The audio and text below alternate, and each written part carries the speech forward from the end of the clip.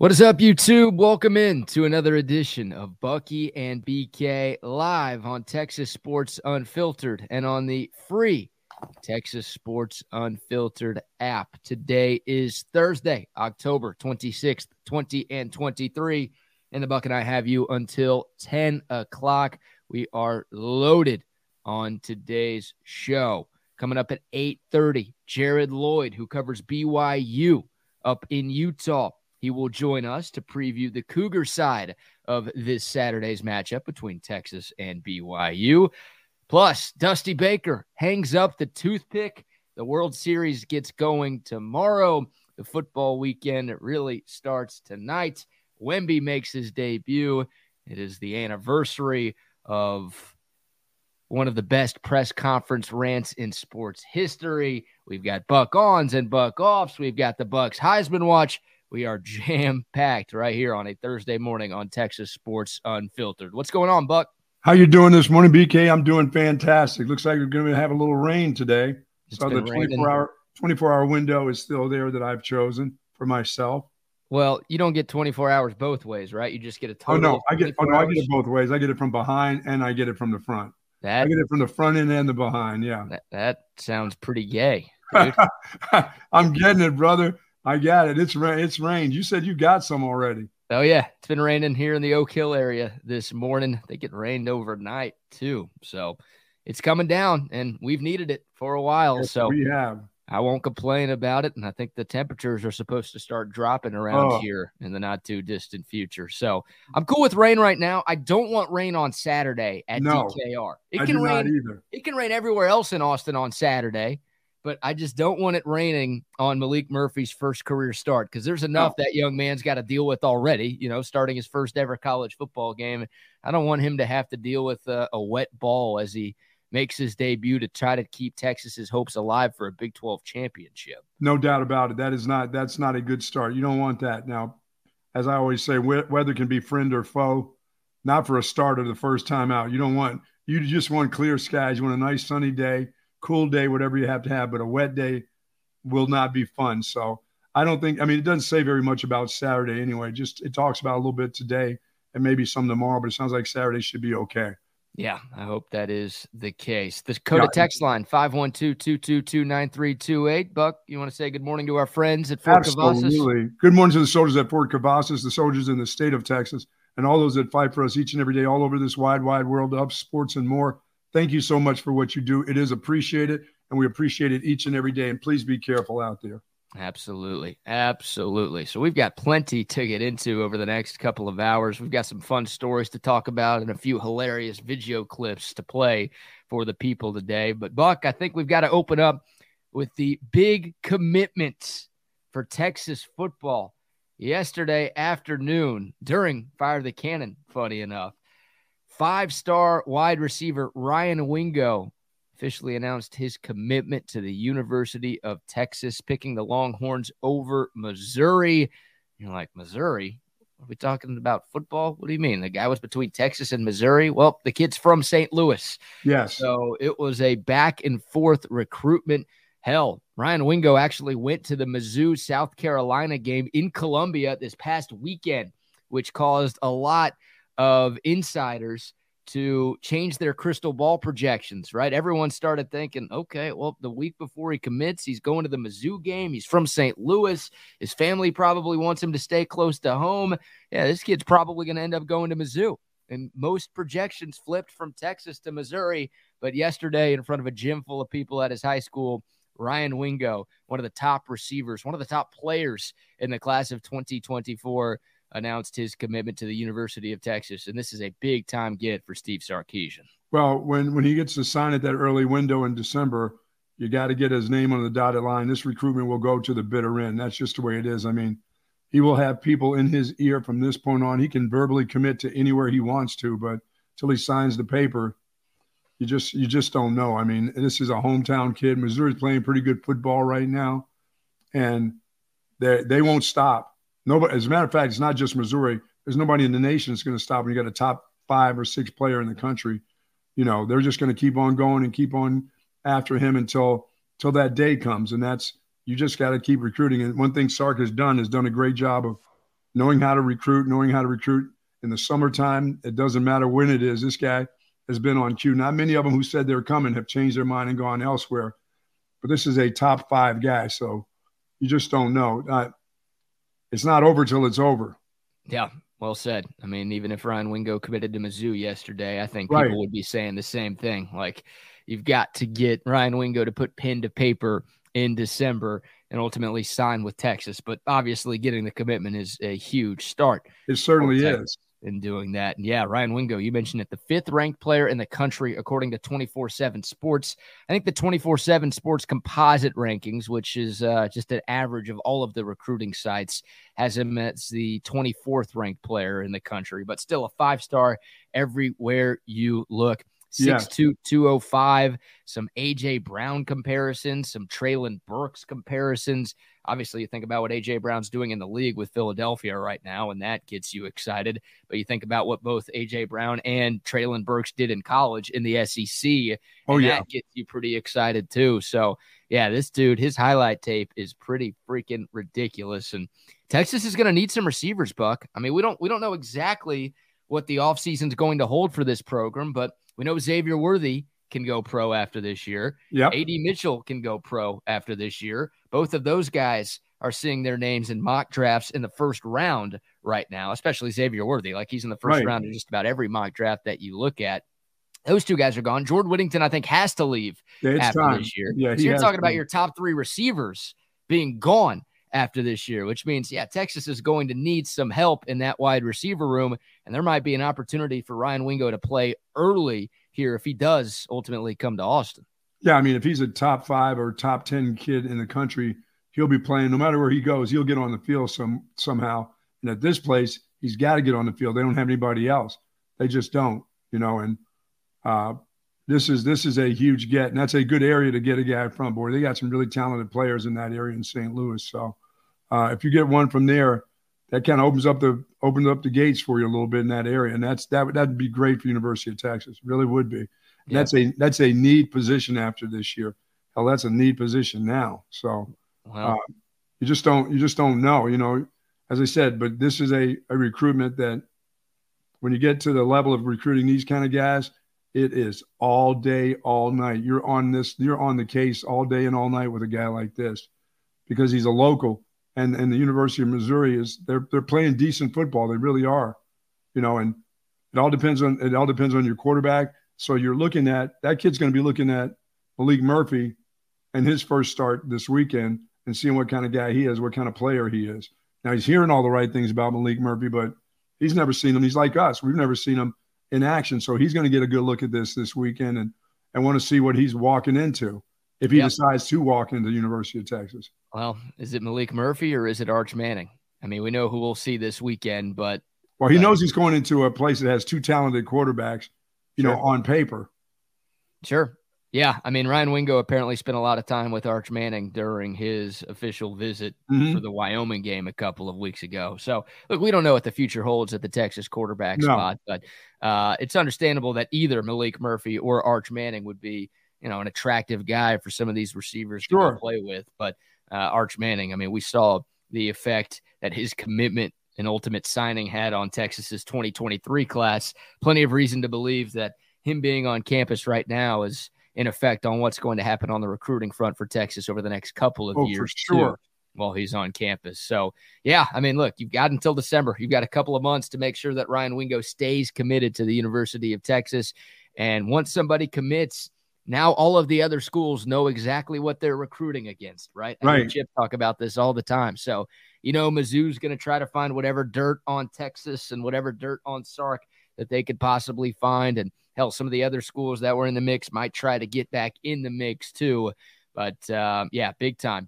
Let's hear from Ryan Wingo. This is courtesy of our friends at 24/7 Sports, kind of a 1-minute back and forth interview from his high school gym right after he put on the Texas hat in St. Louis. Here's a little back and forth from our friends at 24/7 Sports. Ryan, you went through a whirlwind recruitment. What made the Longhorns and Steve Sarkisian's program stand out? I think just that Sarkisian offense and how he utilized his receivers is just different. You know, they get the ball to their receivers, and you want to go play somewhere where they're getting the receivers the ball, and they got the quarterback, so let's do it. What is the University of Texas getting in Ryan Wingo when he arrives on campus? They're getting a hard worker from St. Louis, you know. I got to put on for St. Louis while I'm up there, so, you know, they're getting a hard worker. They're going to come in and try to compete from the start. Ryan, a lot of people here today thought that you were going to Missouri leading into this week. What changed over the last week or so that led you to the University of Texas? Like I said, that Sarkisian offense is different. He get his receivers the ball and everything like that. So I think just from that standpoint, you know, you want to go play somewhere where you're getting the ball. So that's the big thing. Congratulations, Ryan. Emily, back to you guys in that. So I mean, that kid looks like a dadgum forward in basketball. Yeah, 6'2". There's no skin and bones there. There's nothing thin about him. He's a big, solid-looking young man. And wait till he gets. Believe me, he's probably not hit the weight room really like he's going to hit it once he gets to the college level. He's a monster. Looks like a tight end almost. Yeah.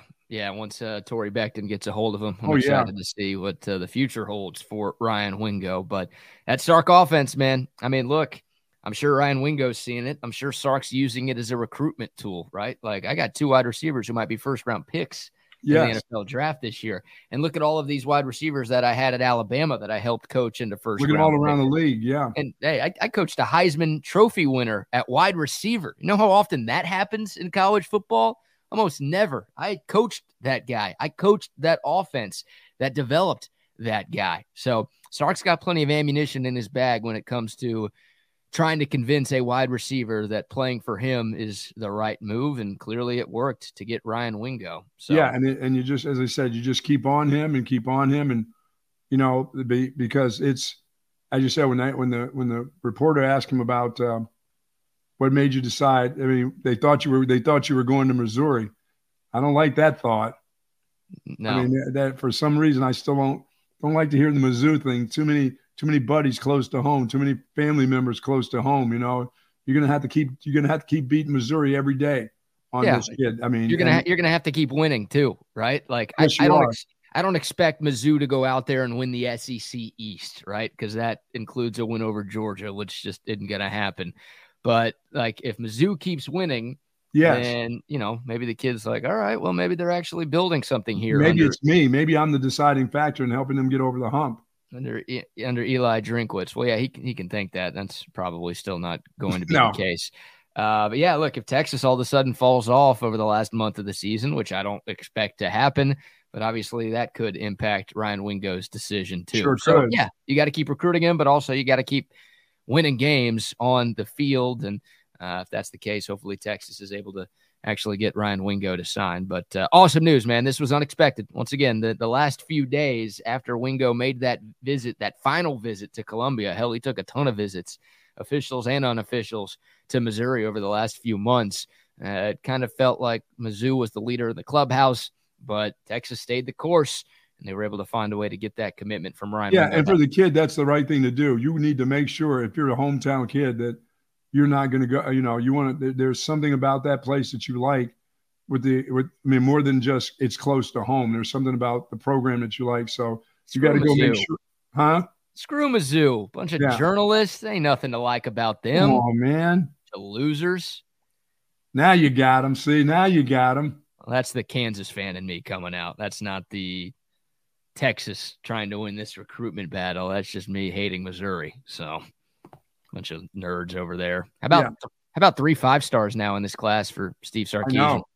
This class ranks 13th in the country right now, according to the 24/7 composite rankings. And I expect that ranking to continue to shoot up over these next couple of months. Remember, continue to win. Yeah, Texas closed with the top 3 class coming off of an 8-5 season last year. If they're able to get to 10 wins, 11 wins, 12 wins this year, then reason to think the class could be just as good. Did you say 12 wins? Yeah. That's a lot of wins. Yeah, it's a lot of wins. I mean, Well, they could get up to 14. That's the best case scenario because that means they're winning a national championship. But, they go 11-1, Big 12 championship. That'd be 12. They could get to 13 with a playoff win and then 14 with a national title win. Or if they go 10-2, Big 12 championship win, that's 11. Bowl win is 12. It's doable. Okay. What was your original thought this year? 9-3. Well, you're that realistic guy, the real guy. Yep. You're not. That's not the dreamer in you. That's the realistic guy in you. The 9-3. Yeah. Yeah, of course. The dreamer is 15-0, but that can't happen anymore. I'm still a little nervous about there being another loss on Texas's schedule. I think people would be disappointed with 10-2. With Quinn Ewers missing time, if he has to miss like 3 or 4 weeks and Texas loses a game, would people still be upset? Yes. I think there'd be a little bit more understanding if that were to be the case. Well, that was the beginning of the season also. If Quinn Ewers, if something were to have happened to him, we'd already talked about, then if they lose 2 or 3 games, then, I mean, what can you do? You lose your starting quarterback. That's the way life is in big time college football. You lose that guy. You're not just rolling anybody in there to take that guy's place. That guy's pretty special if he's the starter at this level. Sure. I'm with you 100%. I mean, even with Quinn missing time, I think 2 more losses would really piss some people off considering what the schedule looks like for Texas the rest of the way. But we'll see, man. I mean, the Longhorns, the line keeps going up. The line's at 18 right now for Texas this Saturday against BYU. I expect Texas to be favored against K-State next weekend, even though K-State's playing some really good football as of late, even though I don't think Quinn Ewers is going to be back for that game against the Purple Cats. I still think the Longhorns will be favored next Saturday. So there will be people who are undoubtedly upset if Texas does slip up anywhere, but if they keep winning, that's obviously going to continue to help with recruiting. Well, this is the best of timing, if there is a best of timing, for a young player to get his first start at home against BYU. You're coming off a nice win. You won the football game where you could have lost the football game, and now you've got to now as you said, this is Malik Murphy. This is his opportunity. I mean, he's been sitting around almost 3 years. This is his opportunity. What is he going to do with his opportunity? There's all kinds of stuff we talk about how everybody else has to play up to a standard. He himself now, after 3 years, is going to have to play to a standard where he doesn't have any experience. He's just going to have to go in there and do it. Yeah. He's going to have to rely on what he's learned and how the head coach has taught him at the quarterback position, why he came to Texas, why he didn't disappear and go somewhere else and play and probably start somewhere else now. Now this is his opportunity here. This is what he's waited for. I mean, he's stuck around here long enough, Yeah, he didn't stay here because he loved the education or he loved the city of Austin. I'm sure those things helped, don't get me wrong. But he stayed here because he wanted the opportunity to be the quarterback at the University of Texas. Right. And he was hoping for this moment. I don't think he necessarily wanted the guy in front of him to get hurt because I'm sure he and Quinn Ewers have a good relationship. But no, Malik Murphy stayed here because he felt like he could be the guy here. So now he gets his chance, man. And Malik Murphy's got to be thinking, if I play well enough, I might be the guy. Like, I want to play well enough to where Quinn Ewers doesn't get his job back. Now, I don't know if that's realistic, right? Like, Sark might love Quinn Ewers enough to the point where, hey, there's really nothing Malik Murphy can do over the next 2 to 3 weeks that is going to keep him as the starting quarterback when Quinn is healthy. But that's got to be Malik's mindset, right? Like, I've got to play well enough to convince the guys in the locker room, but also to convince my head coach that I am the best option at quarterback for this football team. Oh, for sure. I mean, yeah. I mean, I'm not willing to give that job up. If I can roll off 2 or 3 wins until the starting quarterback is healthy again, and I'm on a roll. I mean, you don't mess around with this. You don't mess around with a streak, and you don't mess around with a hot quarterback. Why sit him on the bench? You don't know what you're going to get. If Quinn Ewers comes back, you don't know how he's going to be. All I know is if I've rolled off 2 or 3 wins, I'm going with the guy who rolled off the last 2 or 3 wins. You got to do. I mean. Now you're down to the bitter end. 2 or 3 games from now, you're coming down to the end where it's going to matter to get into get into not only the college playoffs, but to get into the Big 12 championship game again. You get a chance to face Oklahoma once again. Yeah, I mean, Malik Murphy's got to leave no doubt, right? Isn't that the classic football expression, leave no doubt? Right. I mean, I'm the guy. Sark's going to want to go back to Quinn Ewers. I just think about last year, how Sark had the longest leash ever with Quinn Ewers, right? Even though he had Hudson Card, who was a veteran, behind him. I mean, in a couple of games, the Oklahoma State game comes to mind where it's just like, dude, bring Hudson Card in the game so we can win, please. Like, Quinn just doesn't have it today, but Sark just stuck with Quinn. Like, I fully expect Sark to go back to Quinn, but I guess there's a scenario where Malik plays so well. Like, it's not just Texas winning games. If Texas goes, 2-0 over these next 2 weeks, that'd be great.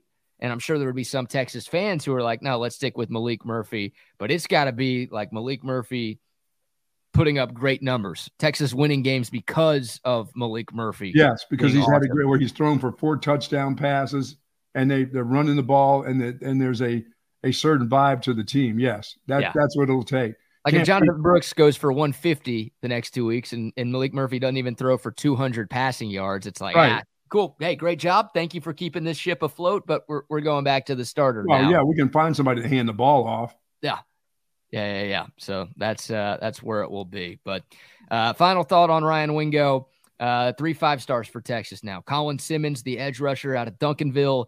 Brandon Baker, the offensive tackle out of Mater Dei in California.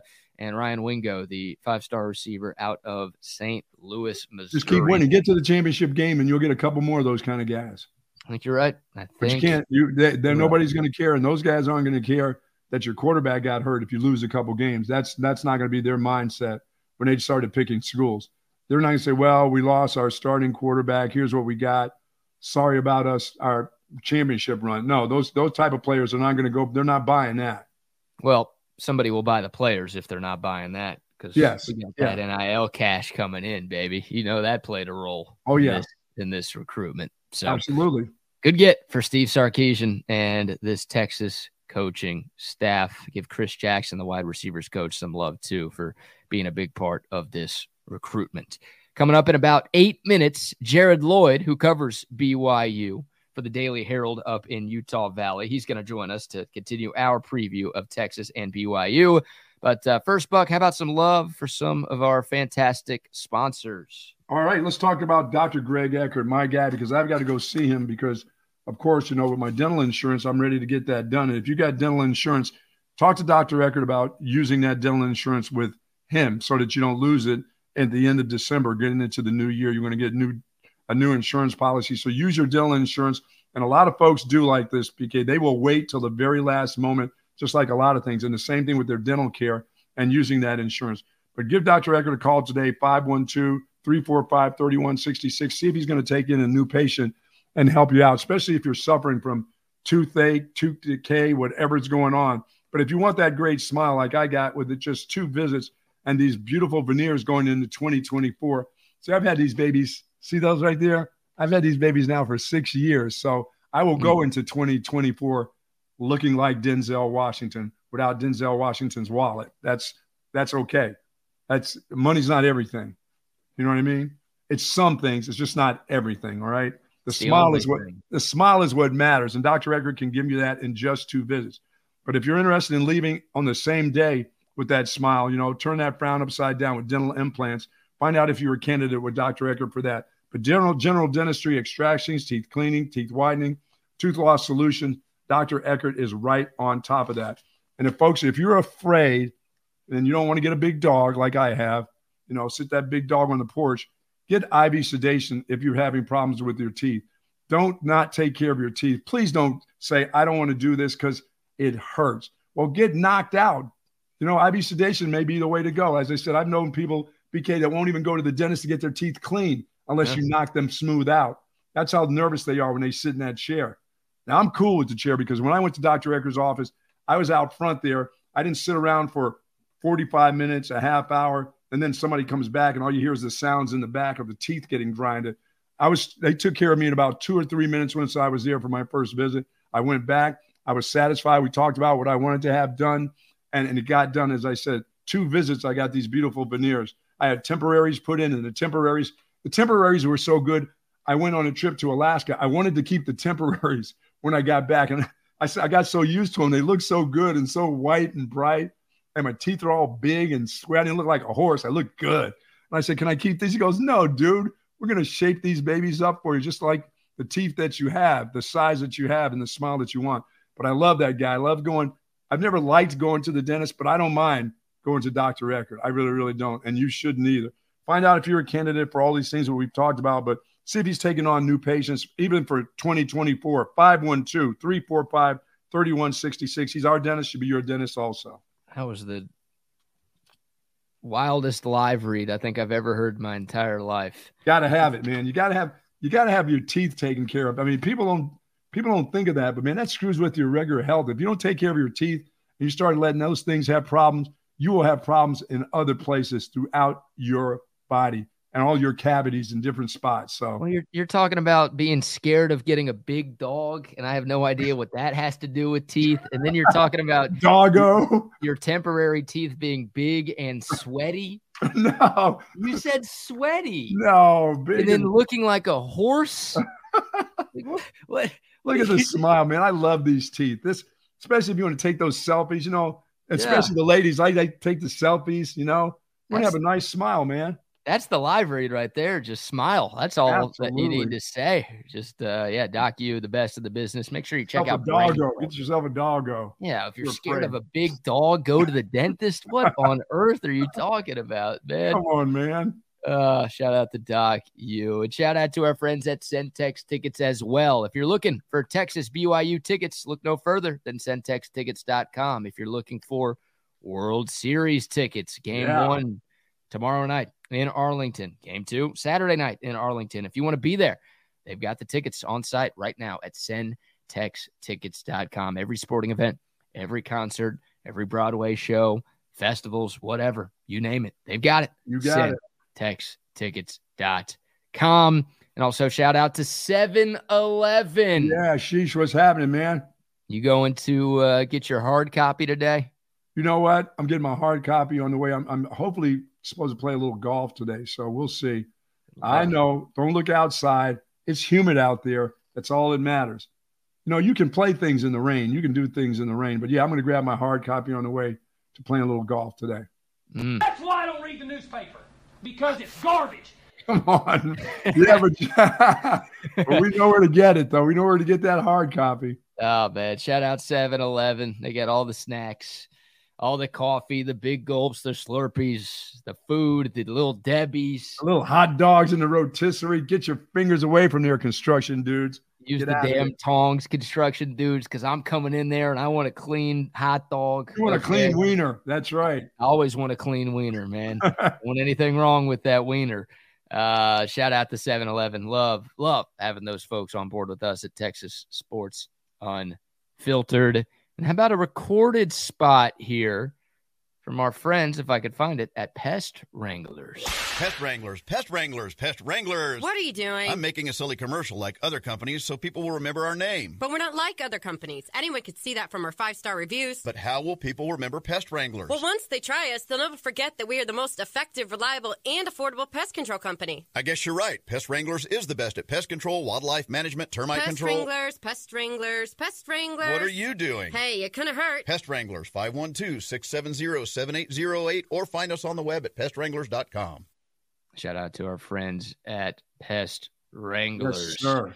All right. We await Jared Lloyd here. You know what I'm going to have, though, today when I do go to 7-Eleven? Huh. I am going to have an Olipop. Because if I am going to go play golf, I'm going to grab a hold of an Olipop today. Instead of grabbing an ice-cold Coca-Cola, a nasty Coca-Cola, you know, I'm going to have myself a nice grape Olipop before I play. Because the ingredients are good. It'll help me hydrate myself there before I play. Because no matter if the sun is out or not, it's still hot out, humid out. You drink an Olipop before you play golf, you might shoot your best round ever. You just might. I could. You know what? I do hear the rain now. Uh-oh. I hear it. There goes that idea. There goes that idea. Is right. Oh, man. Shout out to Olipop. Yeah, you can get it at 7-Eleven or H-E-B, Target, Walmart, Costco, wherever you get your drinks, your groceries in general. Just get some Olipop, man. It's great tasting soda that is actually good for you. I don't know how they made it happen, but they made it happen. Buck, Victor Wembanyama made his NBA debut last night for the San Antonio Spurs in San Antonio. And unfortunately for him and for Spurs fans, the Dallas Mavericks came into town and spoiled it. Mavericks 126, Spurs 119. I think more people care about the individual performance of Victor Wembanyama than the game itself. Wemby really struggled through three quarters.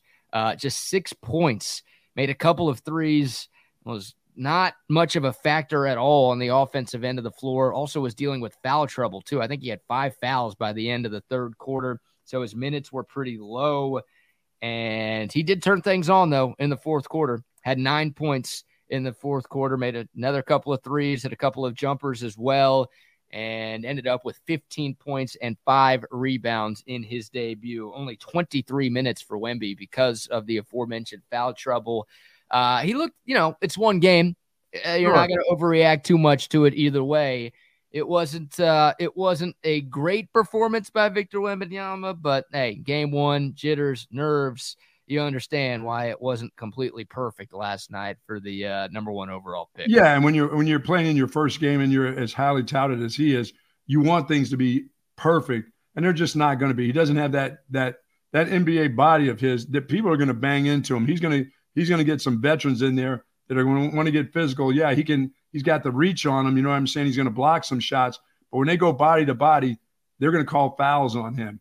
You know, if he doesn't clean block them, he doesn't have the body to go in there and deal with those guys. And he'll find that out early in the first couple of games. But then he'll start getting used to it, and he'll start dominating players. You know what I'm saying? He'll know how to use his body. He'll know how to block shots without leaning into guys. I mean, and he's still going to be a little awkward at first. You know, there's a lot of arms and legs with that guy. You know what I'm saying? Yeah, he's as lanky as you could possibly be. I mean, he's 7'3", and it looks like he's about 130 pounds. Yes. I mean, it looks like if you just bump him, he's going to go flying into the stands. But he can be physical, but his deal is he'll try to do, BK, he'll try to be too physical right now, you know? Mm-hmm. And even that 190 or whatever he weighs, you're going to foul people. You know, they're not going to let you. He's going to try to body up, but they're going to get elbows and a lot of arms into their backs, and they're going to have to call it on him. Yeah. And he'll grow into it. He'll be fantastic. Like you said, the late in the game, though, he's not afraid to shoot those threes, though. No, he's not. I thought he was spending too much time on the perimeter, honestly. Like, dude, you're 7'3", 7'4". Go down low. The Mavs don't have anybody your height. Like, go post somebody up. Try to make something happen on the low block. And he wasn't doing a ton of that. Once again, in the fourth quarter, he looked more complete and figured some things out and got more comfortable. And the Spurs kind of made it more of a point of emphasis to get him the ball. Sure. And he's got that ability. I mean, he can score in spurts. Right. Now, Drummond is the guy that is with the Mavs now, right? The big guy? Drummond. Is he the guy that at one time played? No, he's not on the Mavs now. You're talking about Andre Drummond? Yeah. No, he's not on the Mavs now. Who is their big man? Who's the guy that he ended up bumping around with last night? Well, the big story, I mean, there were 3 first-round picks in the game because the Mavs had a couple. But the guy who outplayed Victor Wembanyama was Derek Lively, the kid out of Duke. Yeah. The 10th pick in the draft. He actually had a better debut than Victor Wembanyama did. He had 16 points and 10 rebounds on 7 of 8 shooting. He was plus 20 off the bench for the Mavs. Yeah, Derek Lively was really, really good, and he looks like a nice fit with what the Mavs are trying to do on offense. He could be a big-time pick-and-roll player with Luka Doncic. There were a few easy alley-oops for Derek Lively yesterday because of Luka's playmaking. So, yeah, I mean, Victor Wembanyama, forget being the best player on the floor last night. He wasn't even the best rookie. No. Or last night. Once again, don't panic if you're a Spurs fan. He's going to be fine. The Spurs play the Rockets tomorrow. The Rockets suck. They lost by 30 to the freaking Magic in their opener last night. So I expect Wemby to he'll get well in a hurry, won't he? Yeah, I expect him to put up a pretty ludicrous stat line tomorrow night and really show everybody what he's capable of. But no, Derek Lively, he had a great debut for the Mavs. And look, the best player on the floor is one of the best players in the world. That's Luka. Right. There's no doubt about the way he played last night. Yeah, 33-point triple-double. I don't think he had a triple-double in the last 40 games of the year last year, which is so weird considering how many he's had over the course of his young career. But yeah, pretty good start to the season for Luka Doncic, 33, 13, and 10 as the Mavs get a victory. This game was close throughout, but the Mavs pulled away in the final couple of minutes to get the 7-point win. The cover. The cover, indeed. Yeah. You're betting on basketball, or your cousin's betting on basketball? Hey, it was 5.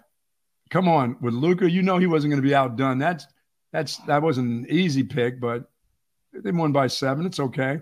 God bless you, man. Betting on the NBA. I think the NBA has been my cousin's worst sport to bet on in his life, dude. There are so many BS backdoor covers in the NBA, like, to me, more than any other sport. I know you have to deal with that everywhere, but I think the NBA, get them early. NBA is the hardest sport to bet on for me. Can't do it. Got to get them early, kid. Yeah, I guess so. Because when the load management starts coming into play, look out. What else did you have last night, or what else did your cousin have last night in the league? Jacksonville State. They're not in the NBA. No, I didn't mess around with anything. Nothing else in the NBA. Just the one, because I didn't think Luka wanted to be outdueled by that dude. Yeah. Game when he was going to come up big. I thought he was going to have a 50-point night.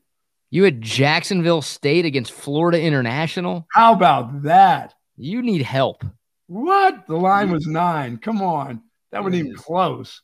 41-16, I guess. Yeah, baby. That should have been a unit play. I don't like midweek unit whack Mac play. No way.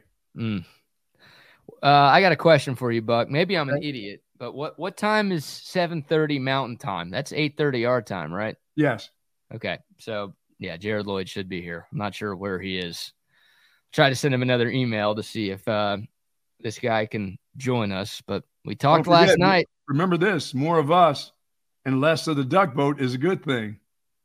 More of us and less of Jared is another good thing. That's right. That's how we figure it out. Well, we hope to get Jared on the show because he does cover BYU, and it'd be nice to get an insider's perspective on the team coming to Austin this weekend. But you do reference the duck boat, and Austin Duck Adventures. You see those duck boats rolling around downtown and into Lake Austin. At a convention center. There is now a giant picture of Bucky and BK on the side of those duck boats. That's the word on the street. And what you see is how big I really am. So you need to back up. Oof. Don't be going over and touching the picture either. I don't be putting mustaches and things like that on a picture of that duck boat either. Oh, that's good. Well, how funny would that be if someone started drawing on our faces? Oh, no. That deal. Don't give these people, those kind of ideas. Hey, that'd be good for branding, though, right? More people would look and be like, who the hell are those jabronis that have writing on the sides of their faces? Yeah, so, thank you to Paul and the guys down there at Austin Duck Adventures for doing that. Appreciate that. That's well done. Let me see if I could pull up a picture of that real quick. Dude, that's big too. That's not just it's not a little mug. Those things are big. Yeah, ginormous. And no, that's not on the side of some railroad car with a bunch of hobos jumping on. No. Yeah, we don't want any hobos jumping on us. There you go. You see that? How about that? That's it. Right there. Bucky and BK. Weekdays from 8 to 10. Bigger than a damn duck. I'm telling you, on the side of the duck boats, you can see that rolling around downtown over the next few weeks. If you do see it, take a picture. Send it to us. Please. There you go. Yeah. That's badass. Shout out to our friends at Austin Duck Adventures. Go get on one of those duck boats, man. Those for sure. A ton of fun. They're not just for tourists either. Like, even if you live in Austin, if you've never been on one of those things, you get to learn a lot about the city of Austin and also have a great time doing it. Okay, Buck, let's have some fun real quick, shall we? Before we get back into Texas and BYU. We've got a special anniversary. This day in sports history. 15 years ago today, one of the best press conference rants of all time happened after a San Francisco 49ers game. It involved the Hall of Famer, Mike Singletary. And this is his first game as a head coach, right? He had just taken over mid-season for San Francisco. This rant comes after his very first game as a head coach, and here's how it went. Vernon just, it was something that I told everybody at the very beginning of the week. I will not tolerate players that think it's about them when it's about the team. And we cannot make we cannot make decisions that cost the team and then come off the sideline and it's nonchalant. No. You know what? This is how I believe, okay? I'm from the old school. I believe this. I would rather play with 10 people and just get penalized all the way until we got to do something else, rather than play with 11 when I know that right now that person is not sold out to be a part of this team. It is more about them than it is about the team. I cannot play with them, cannot win with them, cannot coach with them, can't do it. I want winners. I want people that want to win. Go ahead. What's up next? I told him that he would do a better job for us right now, taking a shower and coming back and watching the game than going out on the field. Simple as that. We did not play anywhere near where I felt we could have played. And rather than go into the, well, see, this happened here and that guy was out of play, I'm not going through that. I'm just going to apologize and just ask you guys to, I won't even say anything, just keep watching. That's all I can tell you. You just keep watching, and we'll go from there. He didn't come up, you mean he didn't come up with, hey, they did something different? No. I'm not going to tell you they did something different that we weren't expecting. What, are you saying Sark is a worse coach than Mike Singletary? No, I'm not saying that, but he didn't say. No, Mike Singletary was not a good head coach at all. No, can't win with him.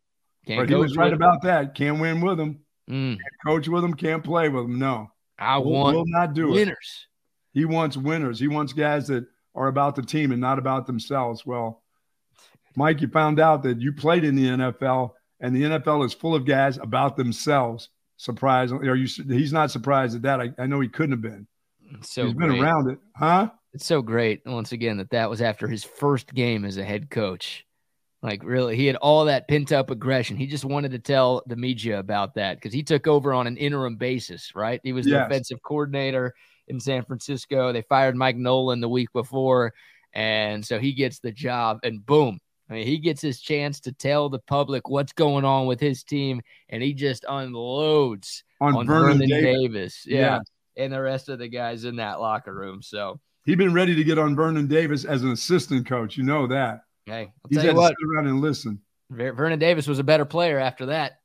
He was. Yeah, he ended up having a fantastic career in the NFL, most of it with the San Francisco 49ers. He was a very talented tight end, but he just was – he used to get, do dumb things on the field, and that coach just had to watch that, which that coach was watching him do dumb things at practice. Yep. But he couldn't say anything until he became the head coach. And then he could say everything. And he could say everything. That's absolutely right. That's awesome. All right, so there you go. On this day, 15 years ago, the epic Mike Singletary rant. That's good. It's not one of my favorite sports press conference rants of all time, but obviously there's some pretty good one. Yeah. It's a solid one there for the Hall of Fame player, not Hall of Fame coach, Mike Singletary. Texas and BYU, Buck. Let me ask you about BYU a little bit. Keaton Slovis, yes, the quarterback for BYU. Like, you think about BYU the last few years, obviously it's been a while since Texas has played these guys, thankfully, but there's been some really good quarterback play in Provo in recent years with Zach Wilson, who, yes, he's been a bust in the NFL, but he was good enough in college to be the number 2 overall pick in the draft. And then Jaron Hall, who was the guy the last 2 years after Zach Wilson. He was a 5th-round pick, I think, by maybe Minnesota. I think the Vikings have him right now as their backup. But, like, those guys were really, really good college quarterbacks. And then you think of Keaton Slovis, like, okay, well, he was good enough to get a scholarship for USC. Right. And he started there for a couple of years, transferred to Pitt, played there last year, was okay for Pitt. And then it's his 5th year in college football, his 3rd different school. But, yeah, the quarterback play at BYU has been pretty salty in recent years. Yeah, it has. The quarterback play, the running back play at BYU, and the wide receivers have been pretty salty. I mean, offensively, they've just gone on and on. I mean, they've not taken a back seat to anybody when it comes to offensive play. It's just that, their defense has struggled over the last couple of years. Offensively, BK, they seem to be okay. I mean, this is not a great team. This is not a 5-2 team that, boy, you really should be afraid of, because defensively, there's not much to be afraid of. Right. Really. Yeah. And they don't have the high-powered offense. They got enough offense to beat you if you don't do the right things. They're going to do some of the little things. They're going to score in the scoring zone. They're going to be good enough to beat you. They run the ball just well enough. Nah, they don't run the ball well enough at all. Just well enough. Look, they're the worst running team in college football. So just well enough to come keep on. You don't have to load. In other words, you won't be loading the box this week against this rushing game. If they run the ball just well enough this weekend, I'm going to lose my mind because that's the one thing they should not do, considering they are dead last in the country in yards per carry, and they are like bottom 3 in the country in rushing yards per game. They're not going to even try. No, I'm sure they'll try because everybody tries. Yes. But if they're smart, they'll abandon it pretty early because, when they look over into that secondary, will they just start heaving it all over the place? Bingo. Yeah, the strength of the Texas defense is up the front, run game. That's up right. The middle. And obviously the weakness for the Texas defense over the last couple of games has been the secondary. So, yeah. Well, we know this about Slovis. He's going to be in one spot. Yep. That's a good thing. Like Dylan Gabriel's legs obviously were a huge problem for Texas. And Donovan Smith, look, he didn't take off and run because he didn't have to. But it was it was clear that Texas game planned for that. So like they had to pay attention to Donovan Smith's running ability because, well, that's the type of player he is. And obviously he ran all over Texas in the game in Lubbock last year when he was at Texas Tech. You don't even have to game plan at all for Keaton Slovis to run. If you were playing Zach Wilson, yeah, you got a game plan for his dual threat ability. If you're playing Jaron Hall, yeah, that guy's fast as shit. You got a game plan for that guy's dual threat ability. Keaton Slovis, like you said, Buck, that guy's a statue back there in the pocket. So that's one less thing for this Texas defense to have to worry about, which is a good thing because they don't need to be worrying about a lot because they can't do a lot right. Well, right now they're struggling. They're definitely struggling in the secondary, which affects the linebackers and how the linebacker, who generally is Ford, who's generally up, moving around, finding his way around. And over the last couple of games, he's been directing traffic back there. And now with the crossing routes, he's really got to direct traffic. He's got to make sure that that's your guy, that's my guy. And if you get off of him, I have to be the one covering up for him. We can't let him just slide across the field. And some of these some of these crossing routes, picks or whatever the hell they are, you can't have that happen. They've got to fix that problem. Everybody's going to go after him from this point on in that. And they should. I mean, they do it all over college football. It's not something new to just University of Houston that's running pick routes, Yeah. I mean, you yourself should be running pick routes. Right. Yeah. I mean, Sark said it in his press conference on Monday that that's a staple of the BYU offense is that they do run a lot of crossers. And even if it wasn't a staple of the BYU offense and we just became one. yeah. I mean, they're watching what Houston just put on film and they're like, oh, let's just run those until they stop them. Like, honestly, stop them. You just knock one of those guys out. Dude, just go ahead and get it over with. If I'm BYU, first one that comes across, just knock him smooth out while he's not looking. Fine. Whatever it takes to stop. And make the rest of them think about it when they come across there, at least have their head on a swivel. What are you thinking? Greg Williams bounty gate here? Somebody has got to pay. We're trying to get to the championship. Hey, we're trying to get to the championship game here. Come on now. Can't let these little walk-ons keep coming across, scot-free, catching the ball, running down the field, down the sidelines. No, somebody's going to have to be the sacrificial lamb. I don't know who you put in there, but somebody's going to have to sacrifice something. Oh, my God. Well, the good news is BYU's passing game is not as good as Houston's passing game, and BYU's receivers are not as good as Houston's receivers. Now, it's a different set of problems that the BYU pass catchers present versus what Texas just saw down in H-Town. BYU's got some size on the outside. I mean, their top 4 receivers, one of these guys is a tight end, so I guess they're top 4 pass catchers. 6'6", 6'4", 6'4", 6'3". So they're not as fast or as quick as Houston, but obviously possession, they're good at that. And those 50-50 balls, they can win those with their size. The good news for Texas is Ryan Watts is expected to come back. He's Texas's biggest and most physical corner. Easy for me to say. But still, like, it's a different set of problems that you've got to deal with this BYU team. But once again, like, statistically and eye test wise, this passing game is not as good as the one that you just had to deal with last week. So I mean, we're talking about BYU here. They've got the worst total offense in the Big 12, and they're 11th in the conference in scoring offense right now. So, like, I've said it all week. I'll continue to say it till I'm blue in the face. This should be a get-right type of game for this Texas defense. And if they struggle as much as they did against OU or against Houston, then you've got to worry about this defense just being this for the rest of the year. Yeah, because then nobody's going to run against. They're just going to, every time, they're just going to drop back and throw the ball. Yeah. And you've got to make them pay when they do drop back and throw the ball now too. Sark talked about, that goal of getting that turnover, making the quarterback cough it up. You've got an opportunity to make this guy cough up a couple. Yeah, but somebody's got to step up and be that guy.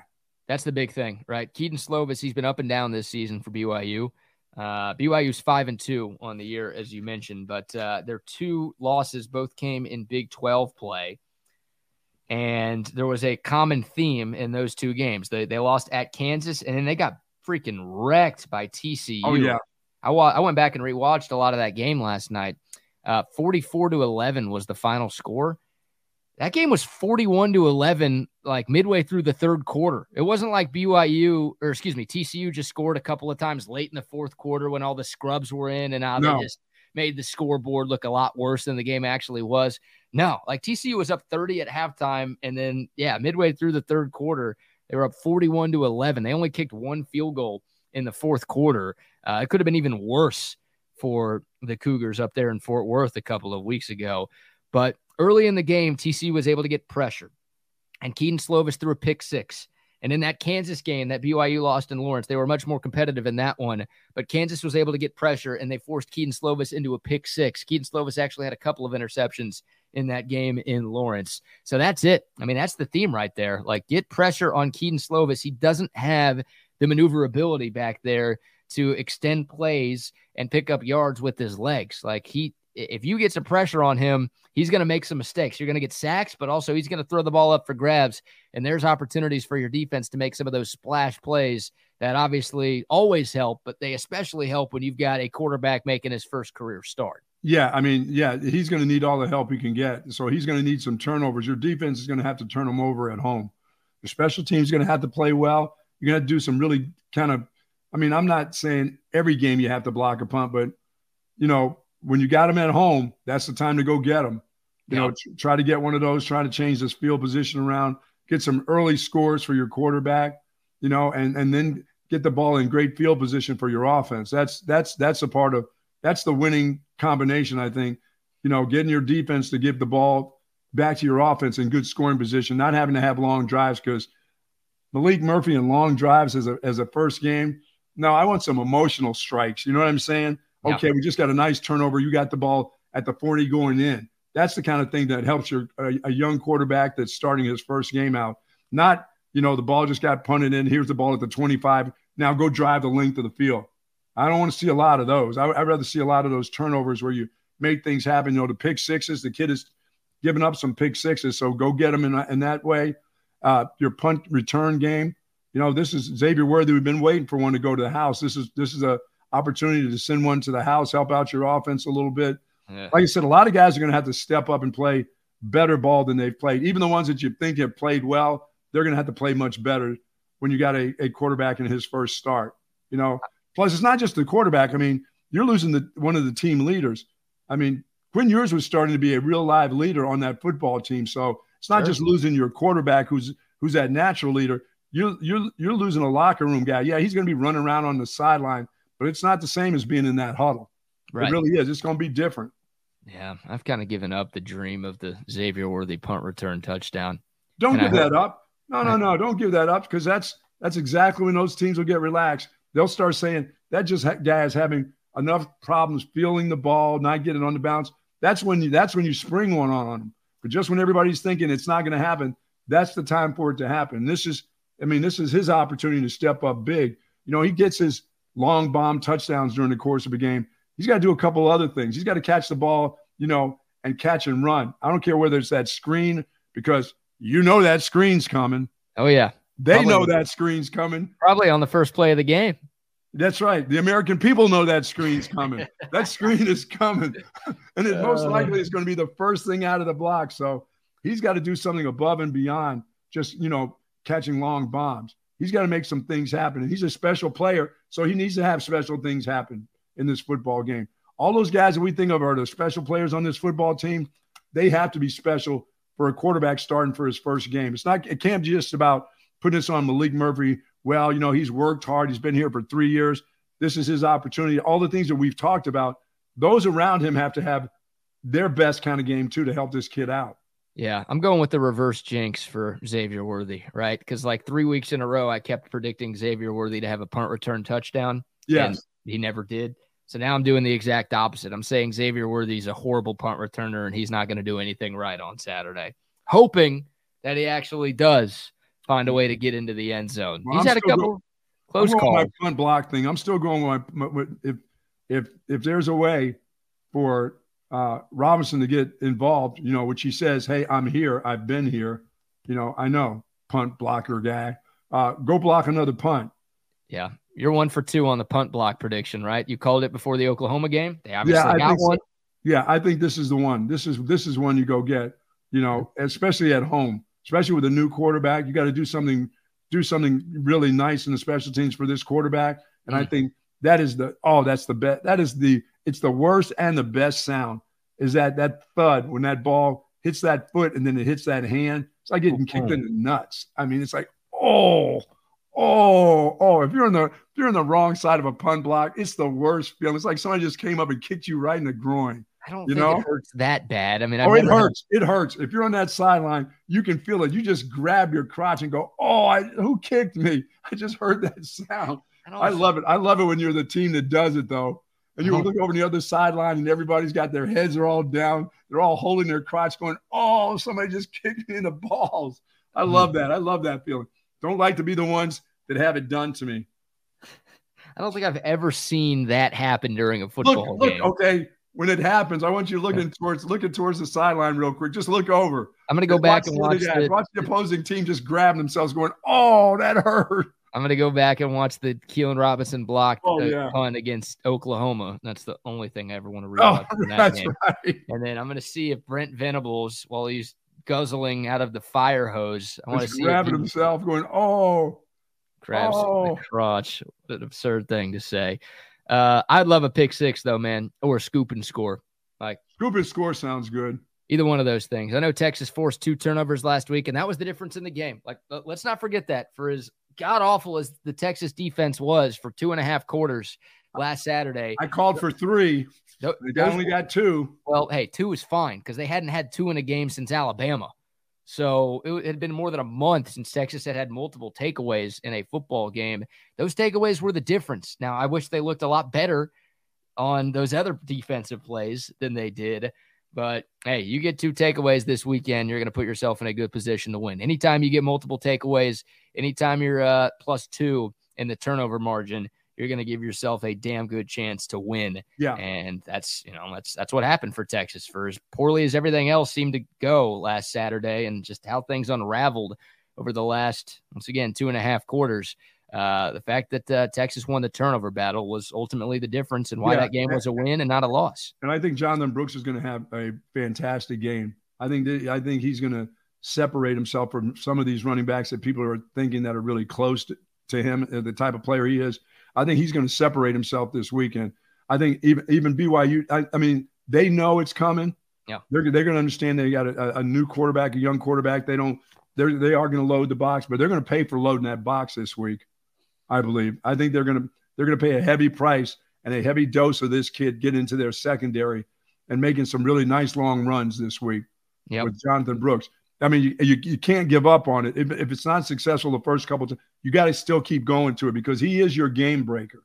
I think I really liked what I saw from Texas on their last offensive drive last week. I mean, obviously, it ended up being the game-winning touchdown, so that's kind of a Captain Obvious statement. But, look, I think everyone at TD-ECU Stadium knew Texas was going to run the ball, right? Sure. Like Quinn Ewers was out, Malik Murphy was in. Right. You don't want to put your quarterback in a tough situation where he's got to fling the rock all over the field to try to win you a football game. Like, it was obvious that Texas was going to try to run the football, and they were able to run it. And that's not the first time this year. You think of the Alabama drive that served as the dagger, where Texas bled the last 7 minutes and change off the clock to preserve that win.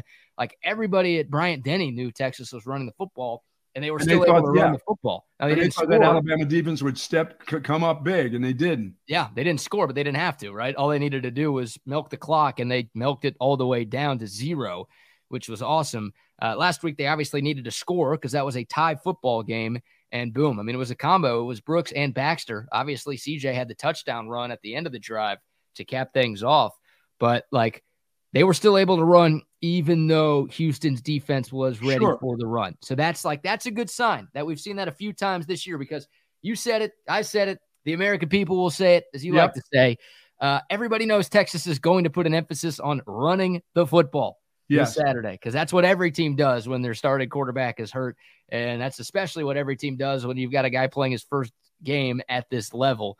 So hopefully, and it should be what you're doing when you have one of the best running backs in the country on your team anyway. Bingo. So hopefully Texas is able to, even though BYU is going to load the box and they're going to be ready for the run, hopefully the Texas offensive line is able to step up. And obviously Jay Brooks, one of the best in the nation. CJ Baxter looked as healthy as he's ever looked last week against Houston. Hopefully those guys can carry the load, and you can run the ball 40 plus times the game to take the pressure off of Murph. Don't overrun Jonathan Brooks. You better be in the right gaps. If you're loading up that box, you better do your assignments right, because if you overrun it and you got two guys in one gap and the other one's not in there, he's going to expose you. He knows how to he really does well between, as I said, between the tackles, BK. He really exposes guys that are out of position, to make clean tackles, because if you don't clean tackle that guy, arm and shoulder tackles just doesn't do it against him. He's got really great balance. He's got really good feet inside the tackles. And then obviously what we've seen and what we all wondered if it was true, does he have the speed? He's got the speed once he's out there to make long runs. And those 20 yards and 15-yard runs that kid has, that starts to wear you down. And then you start to have that faith, like you said, in the fourth quarter, that you know they're going to give him the ball and he's still going to get it done. He's going to get those 4- and 5-yard carries. Those things just wear you out defensively. But it's chancy. I mean, like I said, when I coached, I loved teams that loaded up the box against guys like Priest Holmes and Ricky Williams, because you better be in the right spot when you load it up. You better not overrun something thinking, oh, okay, I can make the play out here. I'm going to get outside of what I've been taught because I'm going to make a play. I know we got a lot of guys in here now. They're not going to make big things happen. No, that's when you really pay, when you don't do a good job of when you overload the box. Everybody has to play the right positions or you're going to pay for it. I hope they don't. I hope they do make those mistakes. Absolutely. That's what we're looking for right there. By the way, just got a hold of Jared Lloyd. He wrote down the wrong time. He's going to join us at 9:30. Cool. So time zone changes, man. They confuse all of us. So Jared Lloyd, who covers BYU up in Utah, will join us today. It's just going to happen at 9:30 instead of 8:30. So keep it locked in. And folks, tomorrow we will be out at Covert, out at BK's. And please come and join us for a free lunch. Smoky Mo's, Verde's will be there. I went by and saw our guy at Verde's yesterday. He's going to bring some food there tomorrow. And, of course, Smoky Mo's.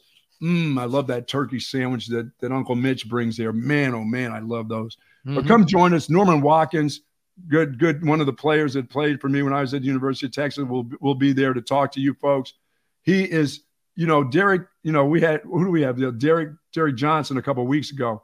And people just raved about what kind of young man he was, and spending time with people and just talking with him. You're going to love Norman Watkins. He's one of those kids that when I coached at Texas, you just wanted to pull aside and just have a conversation. How's your day, Norman? What's going on? He'd tell you about his life. He'd tell you about how things are going with his day as a football player, as a person. You're going to enjoy him. And then, of course, the following weekend, the one and only Ricky Williams will join us, as they celebrate his 25th year of the Heisman Trophy versus K-State. But we'll be there, of course, tomorrow. So come join us, 11:30, have a nice meal, then head back to work like you all do on Fridays. Yeah, right. Really? Yeah. So just it's on us. We'd love to have you. We'd love to see you. We'll be out there for folks that have just joined us and be a part of this as we come up on 6,000 subscribers, that if you've never got a chance to meet us, you just heard through the grapevine that we're on, come say hello to us. We'll be right there to meet and greet you there out at Covert BK. And we love the folks out at Covert BK for sure. and they've been doing it and selling cars and trucks in Central Texas since 1909, the Covert family. Nobody does it better. They got Covert Ford in Hutto. Of course, Covert Chevy's out there too, and Lincoln Ford right there in Austin, Texas. Do say hello to Dan and, of course, Mike and Stacy, Jerome, the whole gang out there. 7 brands, Buicks, GMCs, Cadillacs, Chrysler, Dodge, Jeep, and Ram. And they've got a lot full of cars and trucks. They're not hidden anywhere. Nobody's there. They're there for you to take home. You can take them home Friday. You can go take them home today. It's Thursday. Go take them home today. That would be a buck on if you go out there and buy yourself one of those big Rams today. So get it done. And nobody beats that Covert deal. Not now, not ever. By the way, Norman Watkins a few years ago was named one of Austin's most eligible bachelors. That was an actual thing. So is he married now? I don't know. I don't think so. He might still be a bachelor. Norm, really? Handsome guy. So you ladies out there, you want to try your hand at one of the most eligible bachelors in the city, you can come meet Norman tomorrow at Covert BK. What a nice young dude. How do I get on that list? First of all, you have to be eligible. Are you eligible? Let me see. No rings on your fingers, bells on your toes. First of all, you can't have that mustache. That mustache is not going to get it done. I'm going to tell you that right now. I'm glad you didn't do that for the duck boat. Wow. It's only 1 month a year, and I'm getting a little head start this year, too, with the Movember stash. I'm not even sure I'm keeping it through November. A whole month? Yeah, we'll see. We'll see. I just haven't had any, like, super important in-person meetings this week yet to where it's like I have to really consider shaving this thing. But I don't know, man. I mean, it's only 1 month out of the year, and it's for cancer.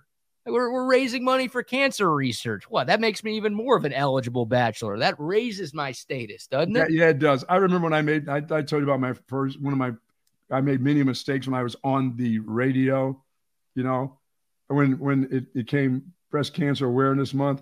And I forgot to use the cancer part of it. And I said, it's Breast Awareness Month. Oh. And somebody texted in and said, hey, it's Breast Awareness Day. What are you talking about for this month? Oh, that was such the blooper. Breast Awareness Month. Really? Good job there, Buck. I feel like most of us are aware of breasts every month. See, that's what I made that mistake. And boy, I paid dearly for that one. They just wouldn't stop. Hey, Buck, is it Breast Awareness Friday? That's awesome. Oh, my goodness. That is fantastic. So, yeah, Norman Watkins with us tomorrow, and just got a text. He's still single.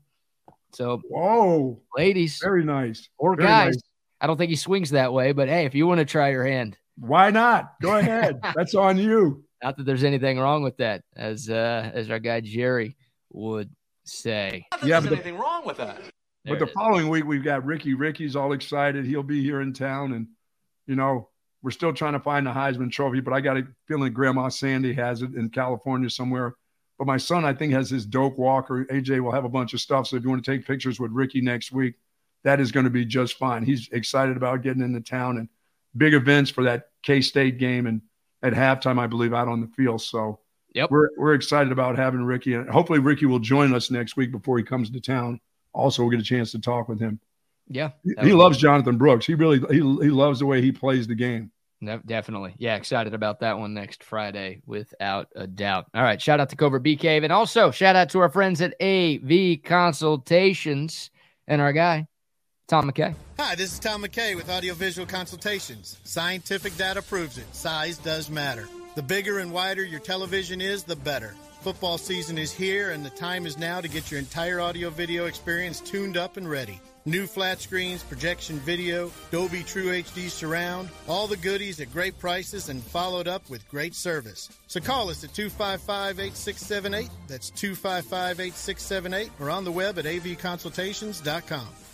Very nice. Thank you, Tom. You know, BK, when we have these meet and greets, you know, we really, really work hard, folks, to get some of the best people. But what we like to do is we like to have good people too. And it's not always about how many autographs you get. I mean, there are people that get autographs out there, but when they meet these folks that we bring out there, they are genuinely, I mean, I'm like, oh, you didn't bring 5 things to autograph or whatever. They said, no, I want to meet this guy. I want to meet this person as a person, not as a former star or a former made big plays at Texas. They want to know what they grow up to be, how they are as young men or young women. I mean, that's been the coolest thing. Like I said, Derek Johnson, that guy has so many accolades and so many awards and Hall of Fame things and high school Hall of Fame.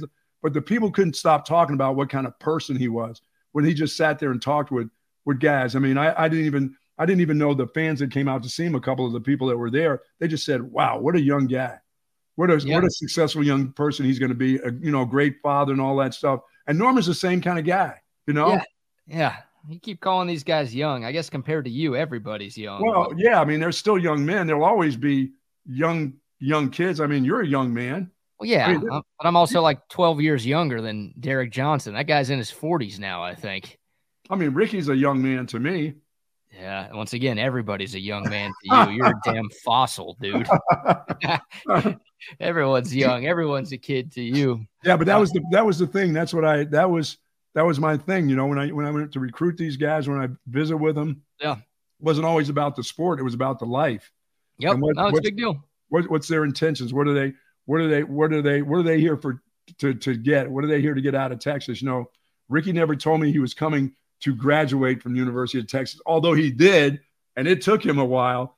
But he the first thing Ricky told me is, "I'm coming to Texas to win the Heisman Trophy." Yeah, and I said, "Yeah." Oh, and one of my thoughts back to him was, "Okay." I said, "What about that degree?" He never said a word about it. He never said I was going to get my degree. Now, like I said, he eventually got his degree, and it took him a while, but he still got it, because that's what I had to preach to Grandma Sandy is, I'm going to get your son a degree from the University of Texas. I'll do everything in my powers. I will chase him down to the ends of the earth. All the years of coaching, I only had one guy that didn't get a degree, and I chased him down for about 6 years, and he finally at Boston College, really smart young guy, but he just didn't really care for the academics. He wasn't there to play school. He was there to play football, and he finally got a degree. And he just couldn't believe that I would chase him down 4 or 5 years after, he had left Boston College. I would still be in his hip pocket making phone calls with his mom and his parents about, did Robert get that degree? Did he get no, coach, he hadn't got it. He's not finished. So I chased that dude down for 4 or 5 years afterwards. When I wasn't even around, I was at the University of Illinois. I chased this dude down back at Boston College because I had promised his parents I'd do everything in my powers. And it was still in my powers to call him up. And guys like, Norman and Ricky, to just have been able to spend time with those guys. I only have one regret about that. I never really kept in touch. Here it is, the 10 more yards. Here we go. Yeah. But I never got a chance to really spend a lot of time with Priest Holmes after he left University of Texas. He was one guy that I didn't have a lot of contact with. And I had touch with Wayne McGarity, Sean Mitchell, Phil Brown, Roderick Walker, Adrian Walker, but Butch had not. But I never got a chance to spend a lot of time with Priest. Priest was he's a very solemn, kind of quiet guy. I mean, it was hard to get into his kind of inner circle. He didn't have that gang of guys that he hung out with. So it was hard to really get to really know him as a person. I wish I'd have done a better job of that. So I'm sure you could get in contact with Priest at some point. Yeah, he's still around. He's still down in San Antonio. Hell, he was running for office or something. Really? Yeah, he got into a little bit of politics and, city council, some other bullshit down there. So like Tuberville? Yeah. But that's the one guy that I never really stayed really close with after all the players that I had. So, but I just want folks to know when you meet Norman tomorrow, just come out and have a lunch with us. When you meet him, you're just going to love his smile. You're just going to love his attitude about life. Yes, indeed. Yes, indeed. By the way, Sean, with a nice compliment about your hat. Hey, you can buy that same hat. You can dress like the Buck if you want, thanks to our friends at Last Stand Hats. There's a link, if you're watching on YouTube, a link in the video description below that will take you right to our Texas Sports Unfiltered collection with laststandhats.com. If you're listening on the app, just go to laststandhats.com and search Texas Sports Unfiltered, and you can get the hat that the Buck's rocking, the hat that I'm rocking. There are a ton of different color schemes. I mean, dozens of different colors. Yeah, I need that one. I need that white one because I got some people that want us to sign all of our group to sign a cap for them. So we got to get a couple of those white ones, get a little Sharpie on that. There we go. So check out laststandhats.com and buy one of By the way, Sue Patrick, I was over at Sue Patrick's yesterday, saw Jay Willems and Sue Patrick, and they love us. By the way, we sold out all their shirts. Yeah, those wonderful shirts that you see us wearing. You catch us. We're on the YouTube. You catch us on game day. You catch us at meet and greets, and we're wearing that really nice polo, that golf polo with a little mini. There you go. And see, those are little horns right there. We sold them out. They've had to order 150 more in every size. They don't have any on the racks there. I saw Jay yesterday. He said, dude, I said, well, you know why they're gone, don't you? Because we sold them out. And he said, I think so. Yeah. We know so. You're welcome, Sue, but also thank you, Sue. Hey, yeah. As our guy Cooter says, come on, like the video. We've got 100 plus of y'all hanging out with us on YouTube right now and only 34 likes. It takes a second, not even a second, to click the thumbs up. It helps our channel continue to grow. Once again, getting closer and closer to 6,000 subscribers. We've only been around for 2 months. The support has been incredible, so we appreciate it. But to help us continue to grow and get towards 7 and 8 and 9 and 10,000 subs, we need more likes on our videos. So yeah, and we're loving it, guys. We're loving what you're doing for us. We love what we can do for you, and we can't wait not only to do football but basketball and baseball. Basketball season is going to be an awful lot of fun. You may see us down at the Moody Center. We're working on that, baby. How about that? Yeah, that'd be a ton of fun. A ton of fun. All right, Buck. In about 15 minutes, once again, Jared Lloyd, who covers BYU for the Daily Herald up in Utah, he will join us to talk more about this game. But it is Thursday, and every Thursday right here on Bucky and BK, we get an updated look at the Bucks Heisman Watch. What you got this week? Well, I'm going to give you my top 5, and I'm still starting out with Michael Penix Jr. I know you hadn't had dynamic games lately, but you know what? They're still winning, and I think he's still the number 1 guy for the Heisman Trophy. But a close second is my sleeper team, J.J. McCarthy, my sleeper group. That dude is going to be in the running for the Heisman Trophy if they just keep winning. If Michael Penix slips, J.J. McCarthy, I believe now, is the guy in the second spot. Florida State's quarterback, Jordan Travis, I think I've got as number 3. Drake May, even though they lost, BK, I have as number 4 because I think they can make some bounce back. They can make a bounce back. And North Carolina's playing pretty salty. That was a really weird, fluky game. They actually lost. They actually lost to Virginia. At home. I mean, that was just a weird happening. I think they're going to just roll up teams from this point on after that loss. That was a real wake-up call for Mac Brown's group right there because they're way too talented, except for their defense is kind of sloppy at times. But my number 5 guy now is Dylan Gabriel. Okay. God, that was a bad loss for North Carolina, man. It really, yes. Because I thought Drake May would shoot right up the charts there and maybe to that second slot. Michael Penix is still the guy. I mean, for NFL scouts and everything, he's still the number 1 guy. I still think he's still the leader at the Heisman Trophy. But I think J.J. McCarthy is sliding up there. Yeah.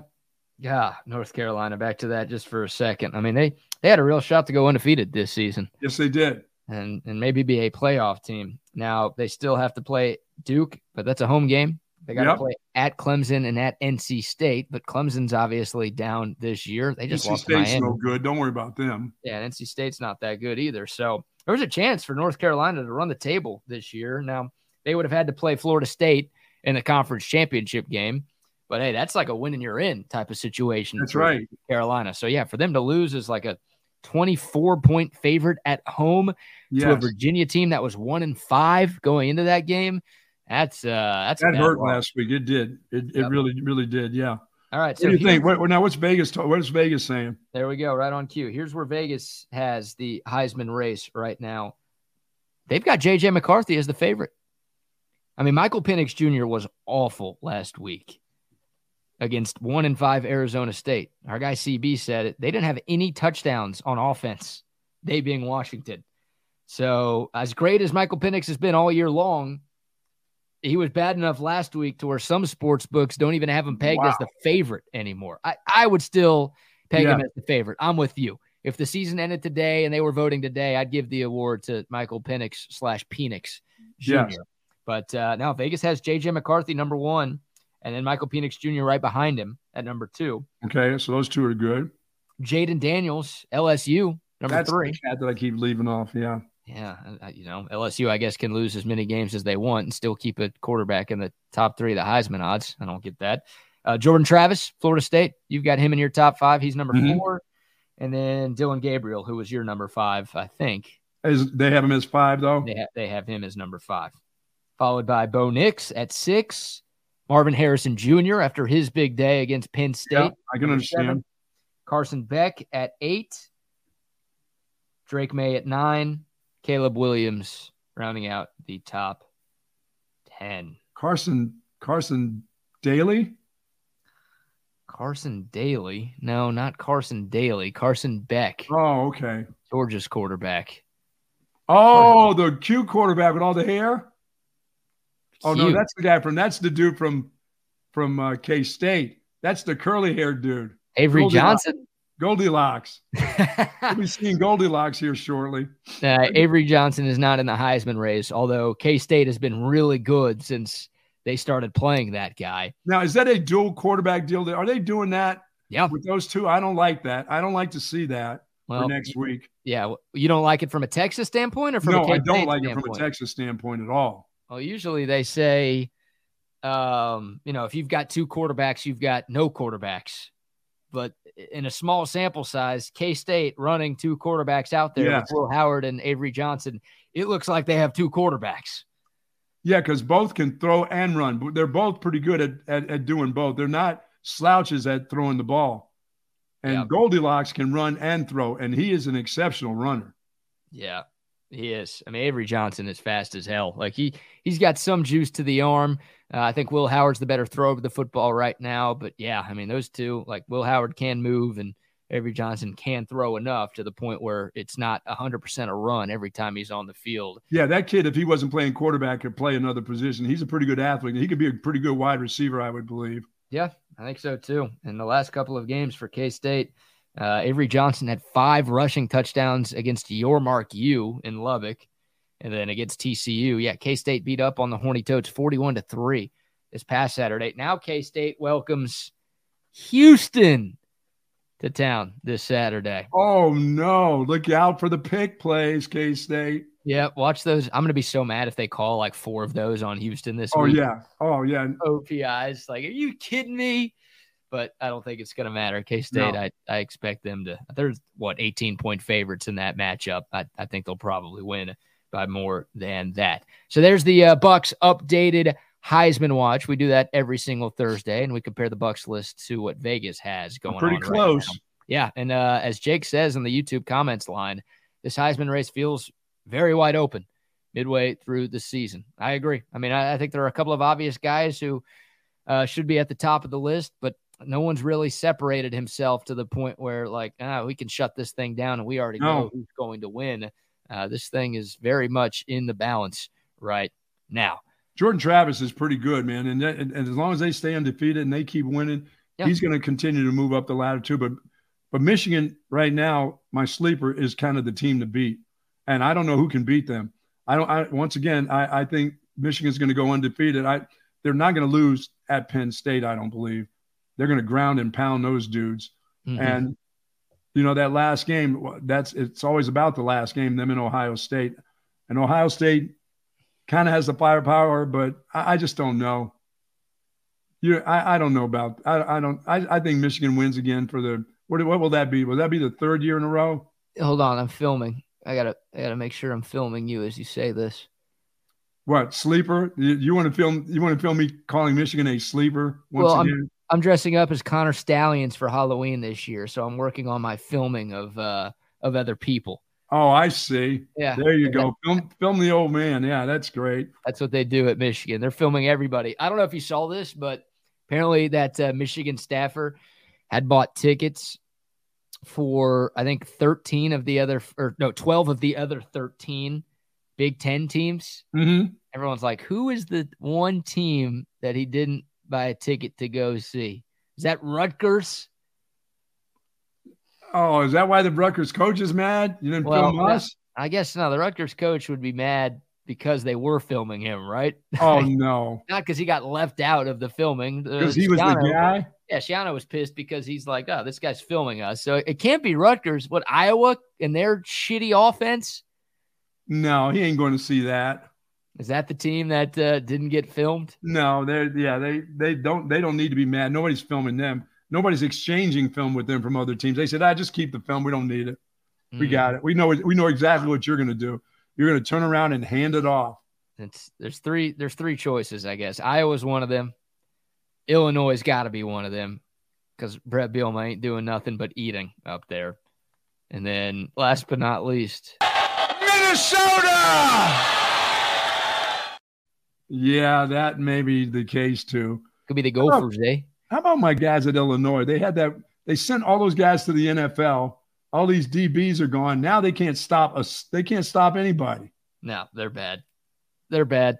That's amazing. They had a top 10 pick in the NFL draft last year with the Reese Witherspoon's kid. Oh, man, he's a good player. He's been very, very good in his rookie campaign. So there you go. All right, about 5 minutes before we bring on Jared Lloyd to talk some Texas and BYU. So talk to me about the retirement of Dusty Baker then before he comes on. Yeah, so it's happening. I think there's a press conference scheduled today down in Houston. I got to double check that date to make sure I have it right. But Dusty Baker told USA Today yesterday that he is retiring as the manager of the Houston Astros.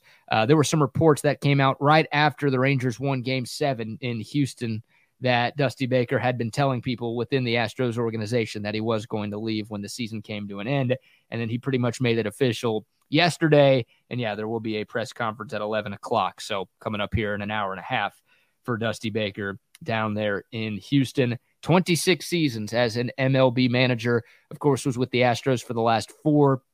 He did a tremendous job. I know Astros fans hated Dusty Baker, but man, the resume, pretty damn impressive. In 4 years, he went to 4 ALCSs. And think about the situation he walked into, Buck, after the cheating scandal and all the turmoil that happened with the Astros right after that. And then he goes to 4 straight ALCSs. He wins 2 pennants, obviously won the World Series last year with the Astros. Pretty freaking impressive resume for Dusty Baker, who leaves baseball with the 7th most managerial wins ever and also the 4th most postseason wins for any manager in MLB history. So a tip of the cap or a tip of the toothpick, I guess, for Dusty Baker as he rides off into the sunset, culminating a tremendous career both as a player and as a manager. Yeah, he was supposed to go in as just a substitute teacher to keep the kids down when they were acting up and ended up winning a couple world championships, which I think he did a fantastic job. I mean, the players loved him. Yeah, I know the fans, there were times where the fans wanted to get, every time they lost, it was about Dusty. It wasn't about anything that the players did. It was all about his managing. So, but he wasn't supposed to be there that long, BK. Right. Yeah, they weren't sure. I mean, it was a sort of a temporary hire. Like, let's just bring in this guy who's been around the game forever, and he can kind of steady the ship and make sure we've got things normalized here in Houston. And then, well, he did a lot more than that. So, yeah, look, I did radio in Houston for 2 years. I criticized a lot of Dusty Baker's decisions. I didn't agree with everything that he did, but the resume speaks for itself, man. I mean, once again, 4 straight ALCSs, 2 pennants, and then the World Series title last year. Very impressive for Dusty Baker, and he will be in the Hall of Fame at some point in the not too distant future. That was a debate for a while, but once he won that World Series last year, that was the icing on the cake for Dusty to get into the Hall. So congrats to him, and I guess congrats to Astros fans who were happy that Dusty Baker's gone. Because, once again, a lot of hate towards that dude, unwarranted hate, if you ask me. All right. We'll get back into some baseball. Of course, the World Series starts tomorrow night. We will continue our preview of Rangers and D-backs today and tomorrow as well. But right now, let's go up to the Utah Valley, shall we? And bring on Jared Lloyd, who covers BYU for the Daily Herald up there in Utah. Kind enough to join us a couple of days before this Texas and BYU matchup coming up on Saturday. Jared, what's going on, man? Thanks for the time. Nice rainy morning out here in Utah Valley. BYU getting ready to head to Austin. I'm looking for another trip. I've been there twice before. Always a great venue. So I'm looking forward to getting to Austin this weekend. Yeah, and the last couple of times you've come here, it's been awful for us in Austin. So we're gonna welcome you back, and the weather should be just fine. It's not going to be in the high 90s. The ridiculous weather that we've been having with the heat will be starting to go away. It'll be a little bit cooler when you get here too. I'm glad to hear that. The TCU game was still a little on the warm side, but not nearly what you guys have been dealing with this summer. I have family in Texas, so I've heard about it, and man, it's been brutal. So glad to hear that this weekend should be a fall and not summer. Yeah, and we're glad, Jared, that that guy who plays for the New Orleans Saints is not going to be a part of this game this Saturday. At least we hope. We're hoping that he's out of college eligibility for this matchup. But talk to us about this BYU team. I guess we'll start with the quarterback position, right? I mean, the last few years, Zach Wilson, the number 2 pick in the draft a couple of years ago. Jaron Hall was a draft pick after he came out last year. Now it's Keaton Slovis. What have you seen from Keaton Slovis through 7 games? And do you feel like BYU still has one of the better quarterbacks in college football? Well, Keaton Slovis came in as a transfer. He was a 1-year guy here at BYU after stops at USC and Pitt. And, there's been moments in his career where he's looked brilliant. He had some great times at USC. Pitt really went through a lot of changes, so I don't necessarily, blame him for some of the struggles there. He's been up and down this year, guys. Like, there's been moments where I watch him and I'm like, wow, that is a really talented quarterback, putting the ball right where he wants to put it and, playing at a high level. And there's been other times where he's looked flat and not been able to really get that offense going. I don't think we've seen the best of Keaton Slovis yet. Can he do it this week against a very good Texas defense? Well, that would give BYU a better chance, but man, he's going to need to play at a much higher level than I think he has in some of these earlier games for BYU's offense to be able to move the ball consistently.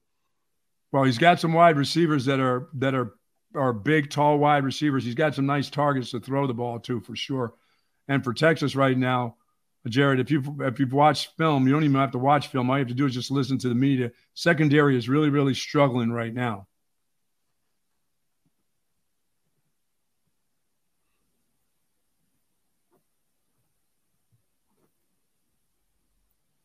Well, I think that the BYU offense has had some, their passing game didn't even hit 150. And so I think that there's still some opportunities for the BYU game, passing game to get better. And, let's be honest, Texas is a deep team. Steve Sarkisian's brought in a lot of very talented players.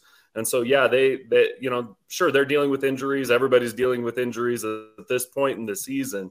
But at this point, I think that BYU's receivers are going to have to play well. I mean, I go back to that TCU game on the road where they really struggled to get some separation to be able to get open against some of those TCU defensive backs. And I think Chase Roberts is a really good player. Cody Epps has been hurt, but he's coming back. He's healthier than he has been. Isaac Rex is a very good tight end. Darius Lassiter's made some highlight reel catches, but BYU needs those guys to find ways to get open. And then Keaton's got to go through the progressions and make the right passes. If he tries to force stuff, Texas is going to make him pay. Jared Lloyd of the Daily Herald in Utah Valley joining us here to talk some BYU and Texas. Jared, we talked about the BYU passing game. Has the BYU run game been as bad as the number suggests? I mean, the stats are pretty ugly for the Cougars on the ground this season. Is there any semblance of a run game for BYU this year, or is it going to be all Keaton Slovis in this passing game this weekend? Well, that's one of the questions that we've been asking BYU basically the entire season, and it didn't hurt. They brought in a transfer from UNLV that they really thought, went for 1,000 yards for UNLV, thought was going to really help him, and then he got hurt. He's been injured. He's finally getting back healthy. Aiden Robbins, we saw a little bit of it against Texas Tech, helped BYU have their best run game of the year last week against Tech, as they played the Red Raiders and got that win. Are they good enough to be able to have a lot of success against that Texas defensive front? BYU's offensive coordinator just called, the Texas defensive front the best he's seen in 25 years, and he's been at Utah. He's, seen some decent defenses over the years. And so, he was really complimentary of what Texas has, what the Longhorns have on the defensive front. And so I don't expect BYU to have a ton of running success this week. I think they need to use the pass and then use that to set up the run, get some draws or some, screen passes might not be considered running plays officially, but they kind of fill that role. But I think I don't expect BYU to come out and, do the Taysom Hill, Jamal Williams, run for 500 yards type of thing like they did 10 years ago. Don't expect that to be the case. I think they'll still try and run the ball. They're not going to just be a run and shoot, just throw it all over the place. But I don't expect them to have a huge run game. I think if they're going to win this game with the run game. And for Texas, Jared, with a quarterback in his first game, his first start, college start, Texas is going to rely. I would hope they would rely on a pretty good runner, in Jonathan Brooks. He's been fantastic. He's one of the best in the nation, not just the best in the conference, but one of the best in the nation so far this year.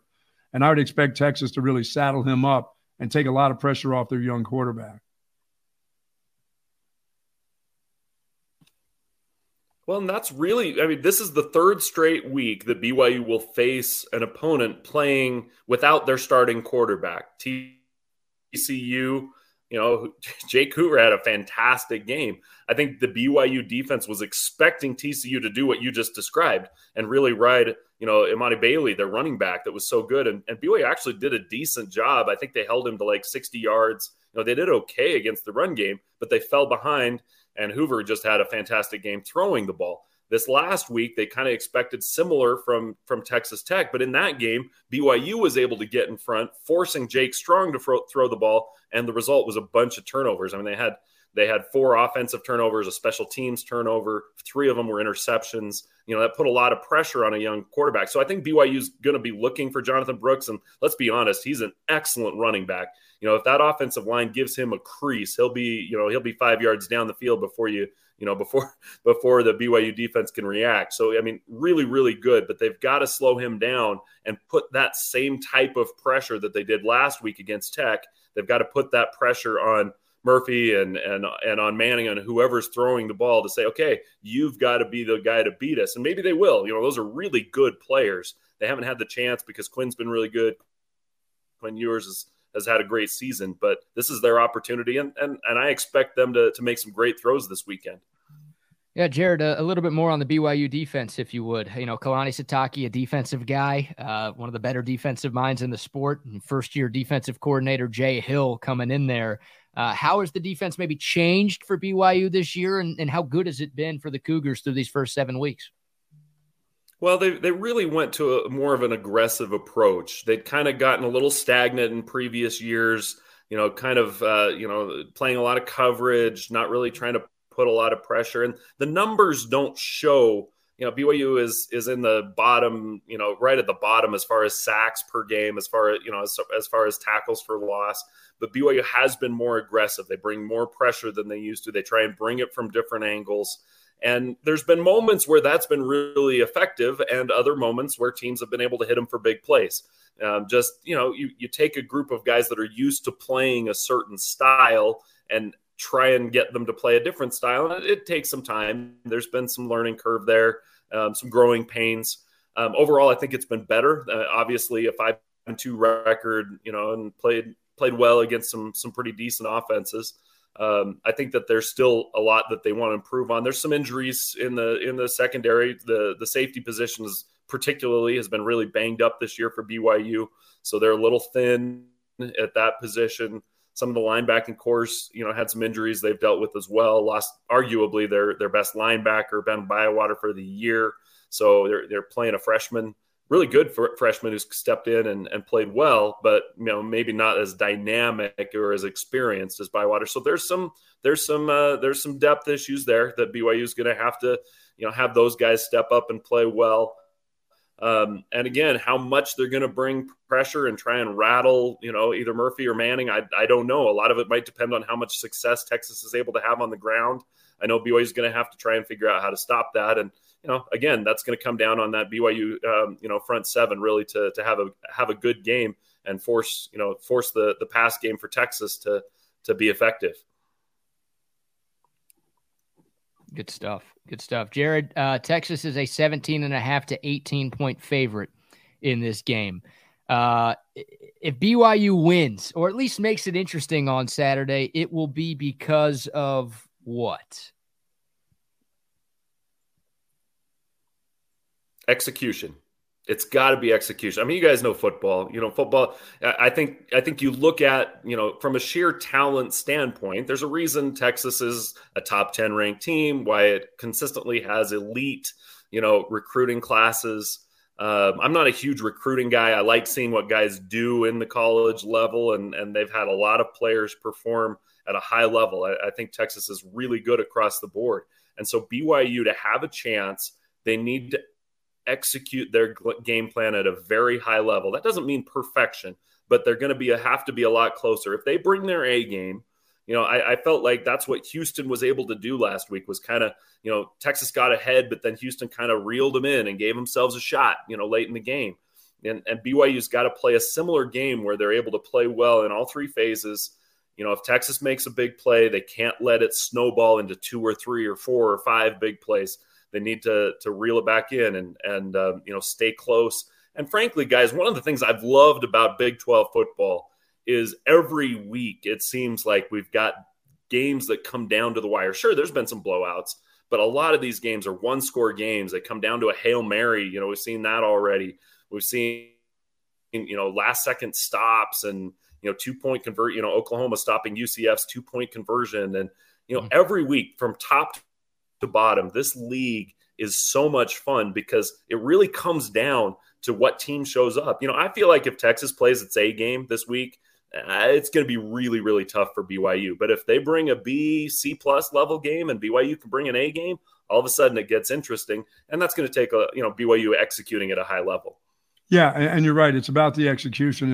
It'll definitely be about execution with Texas on this end. When you bring in a backup quarterback who'll start his first game, it's everything. Everything will affect a young quarterback like this. So as we've said all week, everybody on this team has to play to a different level. And you talk about this being a really good, talented Texas team. Well, they have to be even more talented this week because of who's starting at quarterback. And you know that. I mean, if you've been through quarterbacks and you've seen it at BYU, where the next guy who steps in is not like the first guy, although people talk about how close he is and how talented he is because they come to Texas, they have no experience. They haven't been in these games. And in the third and fourth quarter, when teams start changing things, when you see something the same way for 2.5 quarters, all of a sudden you come out at halftime and, oh my God, things have changed. Now you start to think about what you're really, really doing. It's not as natural. You start throwing the ball. Hey, wait a minute, that guy wasn't there the last time I threw the ball. He wasn't in that position. I read something different, and it goes back the other way. That's how that execution will really, really hurt a young quarterback. And I've got to believe that the staff at BYU is not – they're not going to show you the same things that you've seen on film that you've seen against other teams. They know this is a young quarterback, and showing him many different things can really confuse him.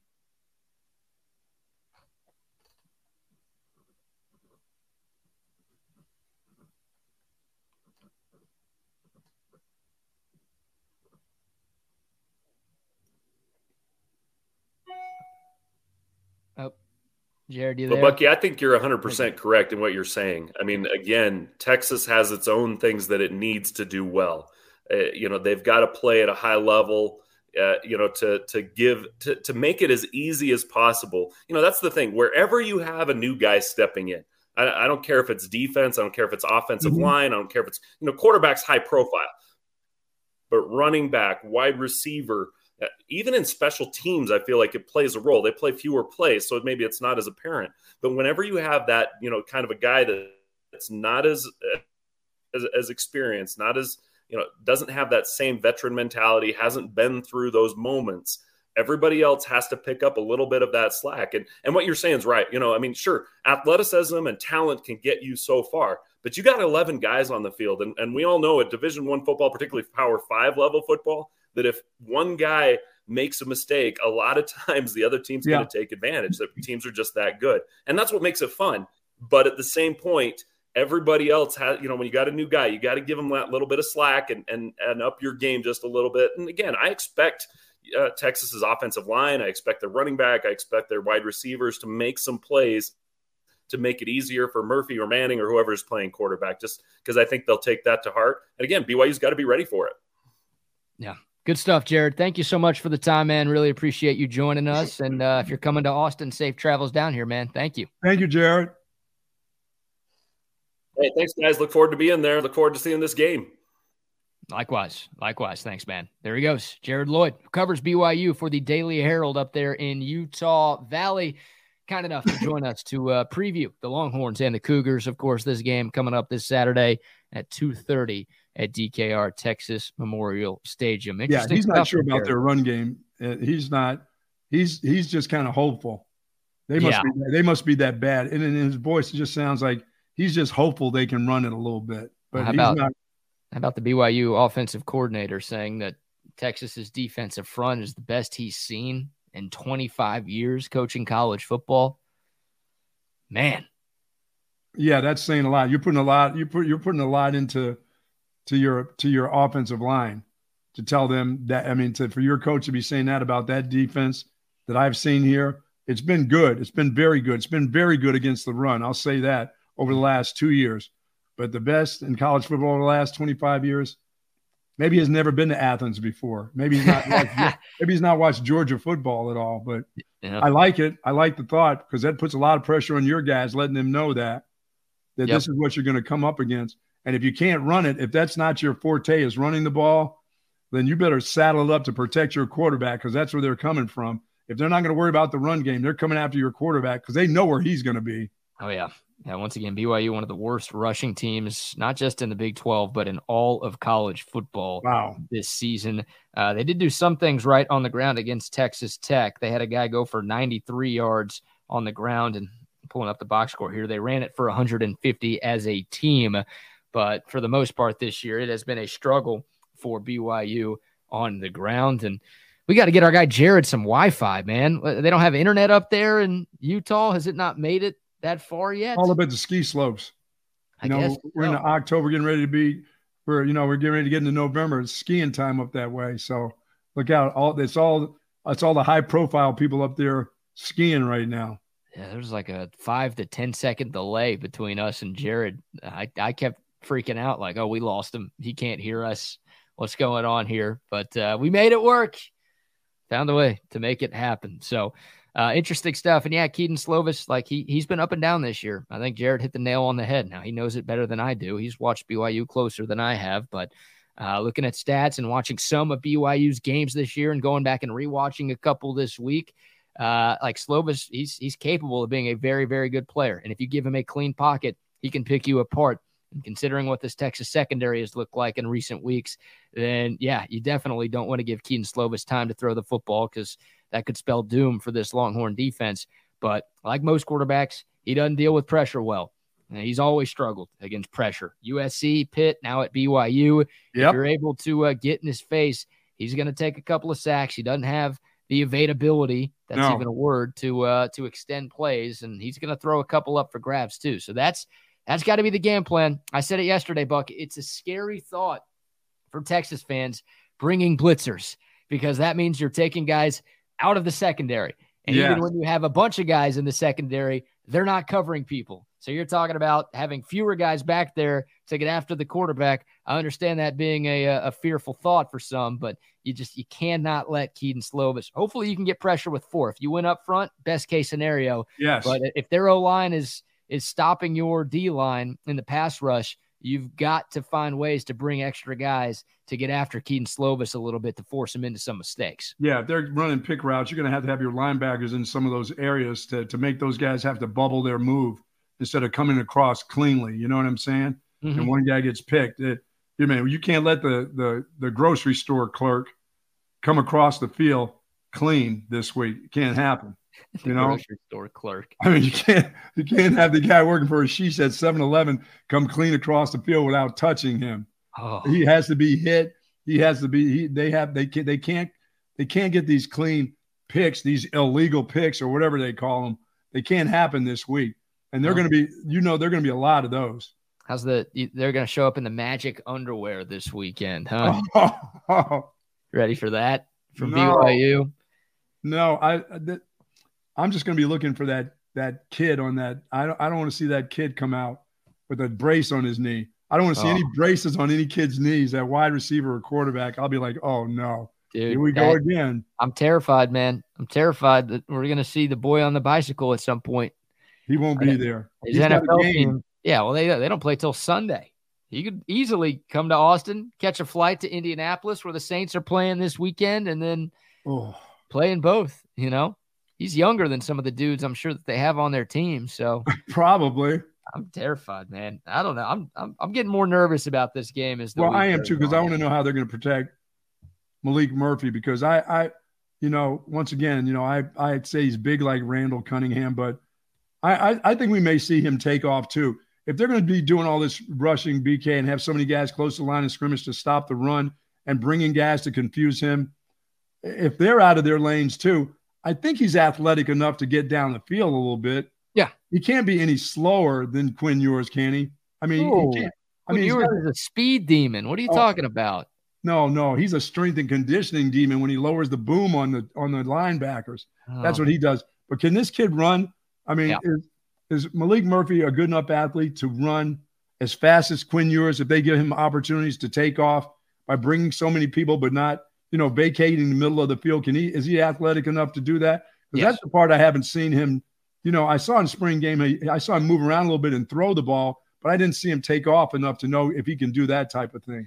I think so. I think he can, from what I've heard about him and from watching his high school highlights. Then he's not going to get confused with Lamar Jackson or anything like that. But, or really Randall Cunningham. Randall Cunningham. But no, he can pick up yards with his legs if he needs to. I mean, he's a pass first guy. He wants to stay in the pocket and find open receivers down the field and show off that arm talent that he has. And he does have some serious arm talent. But no, he's more athletic than Keaton Slovis. That's for damn sure. If there is I know where Slovis is going to be. He's going to be having a ham sandwich back there probably about 12 yards. He'll be back there eating ham and cheese, waiting to be hit, I hope. Well, can the Mormons eat ham? I think they're allowed to do that. They just can't have coffee to go with the ham sandwich. Okay, because my people can't eat the ham, so I don't know. Why eat the ham for your people? Don't worry about that. Oh, thank you for your service, Buck.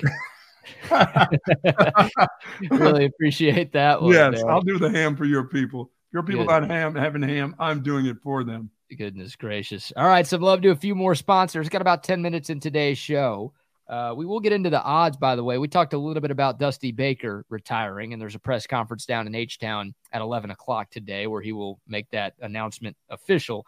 But we've got some odds for who Dusty Baker's replacement is going to be. We can mention those in a moment. But, Buck, how about Texas Orthopedics? Love the folks at Texas Orthopedics for sure. Now, if you've got a bad back like I do and you're going to have surgery, I mean, it generally is the last, as I call it, BK, when you get to Texas Orthopedics, it's the last stop on the bus stop for surgery. They don't want to do surgery. They don't want you to have surgery. And Dr. Danny and Chris Stockton, they're the very best at what they do. So whether it's orthopedic care, rheumatology, whether you have to have a knee replaced, ankle replaced, shoulder replacements, they do it all. As a matter of fact, Dr. Danny had seen me one time about replacing this bad shoulder of mine that's had been dislocated and had surgery on.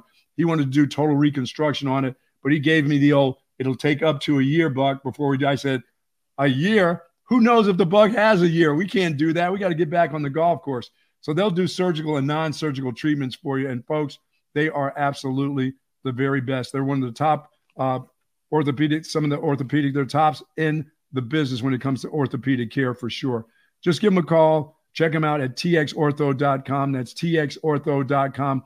Whether it's surgery or non-surgical, see our friends at Texas Orthopedics. Yes, indeed. And a reminder to please like the video if you haven't yet. We really do appreciate Rue for commenting that, but also all of you guys for watching us. Yeah, thanks for watching today. There's a lot of folks checking us out today. Yeah, been a great week. Been a great week here on TSU. Buck, have you ever heard of an average blue heron? No, I've not heard of an average blue heron. No, not whatsoever. Not with the doggo up there. They don't exist. Great blue heron, the bird, they're always great. And great blue heron furniture is always great too. Custom leather furniture company that's been around since 91. They make the best furniture that you can find. This stuff is great looking. This stuff is great feeling, right? It's incredibly comfortable. And this stuff is incredibly well built as well. Great Blue Heron furniture is built to last for decades, not just for years. This is the highest quality, best looking furniture that you can find anywhere in the world. If you're watching on YouTube, the video description below. There's a lot going on in that video description, by the way. Discounts and info about our advertisers and plenty of ways for you to cash in on what we've got going on here at Texas Sports Unfiltered. There's a link to the TSU collection at greatblueheronfurniture.com in the YouTube description. And if you type in the promo code HOOK'em, you're going to get 15% off your purchase at Great Blue Heron Furniture. And here's what I'm going to do. If you buy something from Great Blue Heron Furniture and you send me a picture via email or via DM that you've bought a piece from Great Blue Heron Furniture, I'm going to send you a Last Stand hat. Nice. Yeah, I'm going to hook you up. So Great Blue Heron Furniture is giving you 15% off. I'm also going to throw in a Last Stand hat if you could prove that you buy something from greatblueheronfurniture.com. And you shouldn't do it just for the hat. The furniture is freaking gorgeous, and everyone's going to love it. You're going to love it. The fam's going to love it. Everyone who comes into your home is going to love it as well. Check them out online at greatblueheronfurniture.com. How did the randomizer do with the Cabo Babos? How did that work out? Good. We got somebody, and we're in contact. I passed off his information to nice. My girl Marissa over at Cabo Bob's, and $150 catering gift certificate. Man, that would be good for a game, wouldn't it? After every Texas win, we'll be giving out a $150 Cabo Bob's catering gift certificate. And hey, if Texas loses, which we hope doesn't happen, someone's still going to be a winner because we'll be giving away a $25 Cabo Bob's gift card. So we want winners. Like that's right. We want winners. Is right. We want winners. We want that $150 gift card. We don't want the $25 gift card, but you're always a winner when you go to Cabo Bob's, man. Freaking love that place. And shout out to, speaking of restaurants, we love Jack Allen's Kitchen too. Definitely yes, indeed. I'm not going there for a third day. No, I'm staying away today. I don't want to. It's not that I don't want to. I have other things to do. I can't spend my afternoon sitting there just watching the TV sets outside and having jambalaya. I can't do a jambalaya 3 days in a row. I could do their trout or their quesadillas, but not today. I'm going to stay away from that. Yeah, I'll let somebody else enjoy their food today. Don't do any fish, please. Some A&M stuff right there, man. Yeah, we got to talk about the Aggies this week, too, when we get that opportunity. Are the Aggies playing football this week? It's like they've been off for like 6 weeks. Did they play football? They've played like they've been off for the last, 80 years, right? What in the heck? Who do the Aggies have this week? Oh, they've got the Cox, South Carolina. Are? Ooh, I hope that's a home game and not on the road for them. That's a homer? It's at Kyle. Mm-hmm. You know what? Looking like a 5,000 unit play there, Mr. Jack Allens. Yeah. On who? On who? On the Aggies. What? That's right. You're gonna put. Whoop. That's right, dude. Do you like losing money? No, that looks like a winner. South Carolina. Aggies at home. You know what the number is? What? Oh, please tell me the number. 8. Guess what? 8. Give me a break, dude. It's 14.5. Oh. You want 5,000 units on the Aggies? I don't know if I'd take A&M minus 14.5 against Austin High right now. That's a lot of points, man. Yeah. I thought we were going to get 8.5, not even 10. No, South Carolina. 1400s.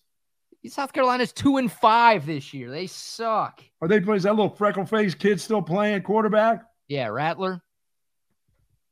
We got the Goldilocks blonde at K-State. We got the little freckle-faced kid at Rattler's still quarterbacking, huh? Yep, he's still there. He still sucks. I'm taking the Aggies. I'm not afraid. Okay. Well, today's Thursday. You can declare as early as Thursday for your 5,000 unit play. Okay. Well, I'm just using that as my 1,000 unit play. Okay. You're currently down 10,000 units. Just a reminder for you and the people out there. So I would advise everybody listening to the sound of my voice right now to put some coin on South Carolina. Okay. Stop. I'm not doing it. I'm starting to bleed. Okay. I'm starting to bleed.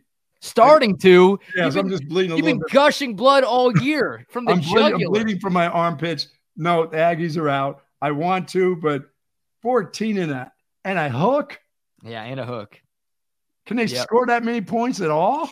That's what I'm worried about. No, I'm not doing it. I'll have my plays tomorrow. Okay. We got a lot coming up tomorrow. Lee Sterling will join us. If you actually want to make some money, you listen to Lee because he's awesome at handicapping games. Jeff Howe will hopefully join us too to talk more Texas BYU.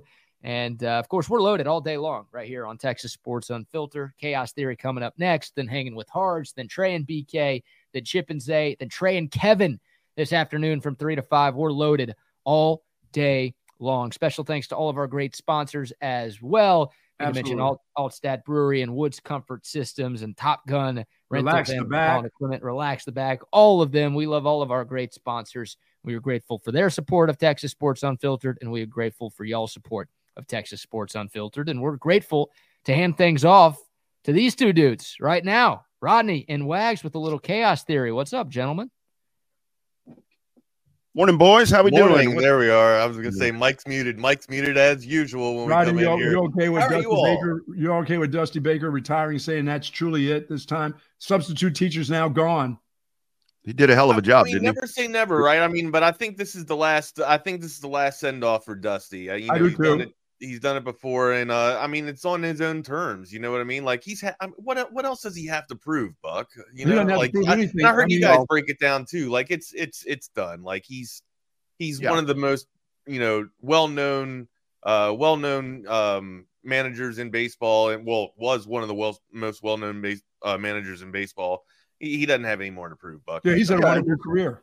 This was something right here, this situation that he walked into. I mean, it was something that only somebody like he was going to be able to walk into this and keep them on track. I mean, it was going to take a baseball dude like that. So, I know a lot of folks, even the other night, are questioning some of his calls. I was questioning his JP France, all this other stuff. But still, man, you look at this resume, this dude's a legend. Good for him. Able to walk away on his own terms. Amen. All right, boys, you guys have a good one. I'm going to go out in the weather there. There's a lot of it. There's a lot of it happening. You know what? I got there to Flanda.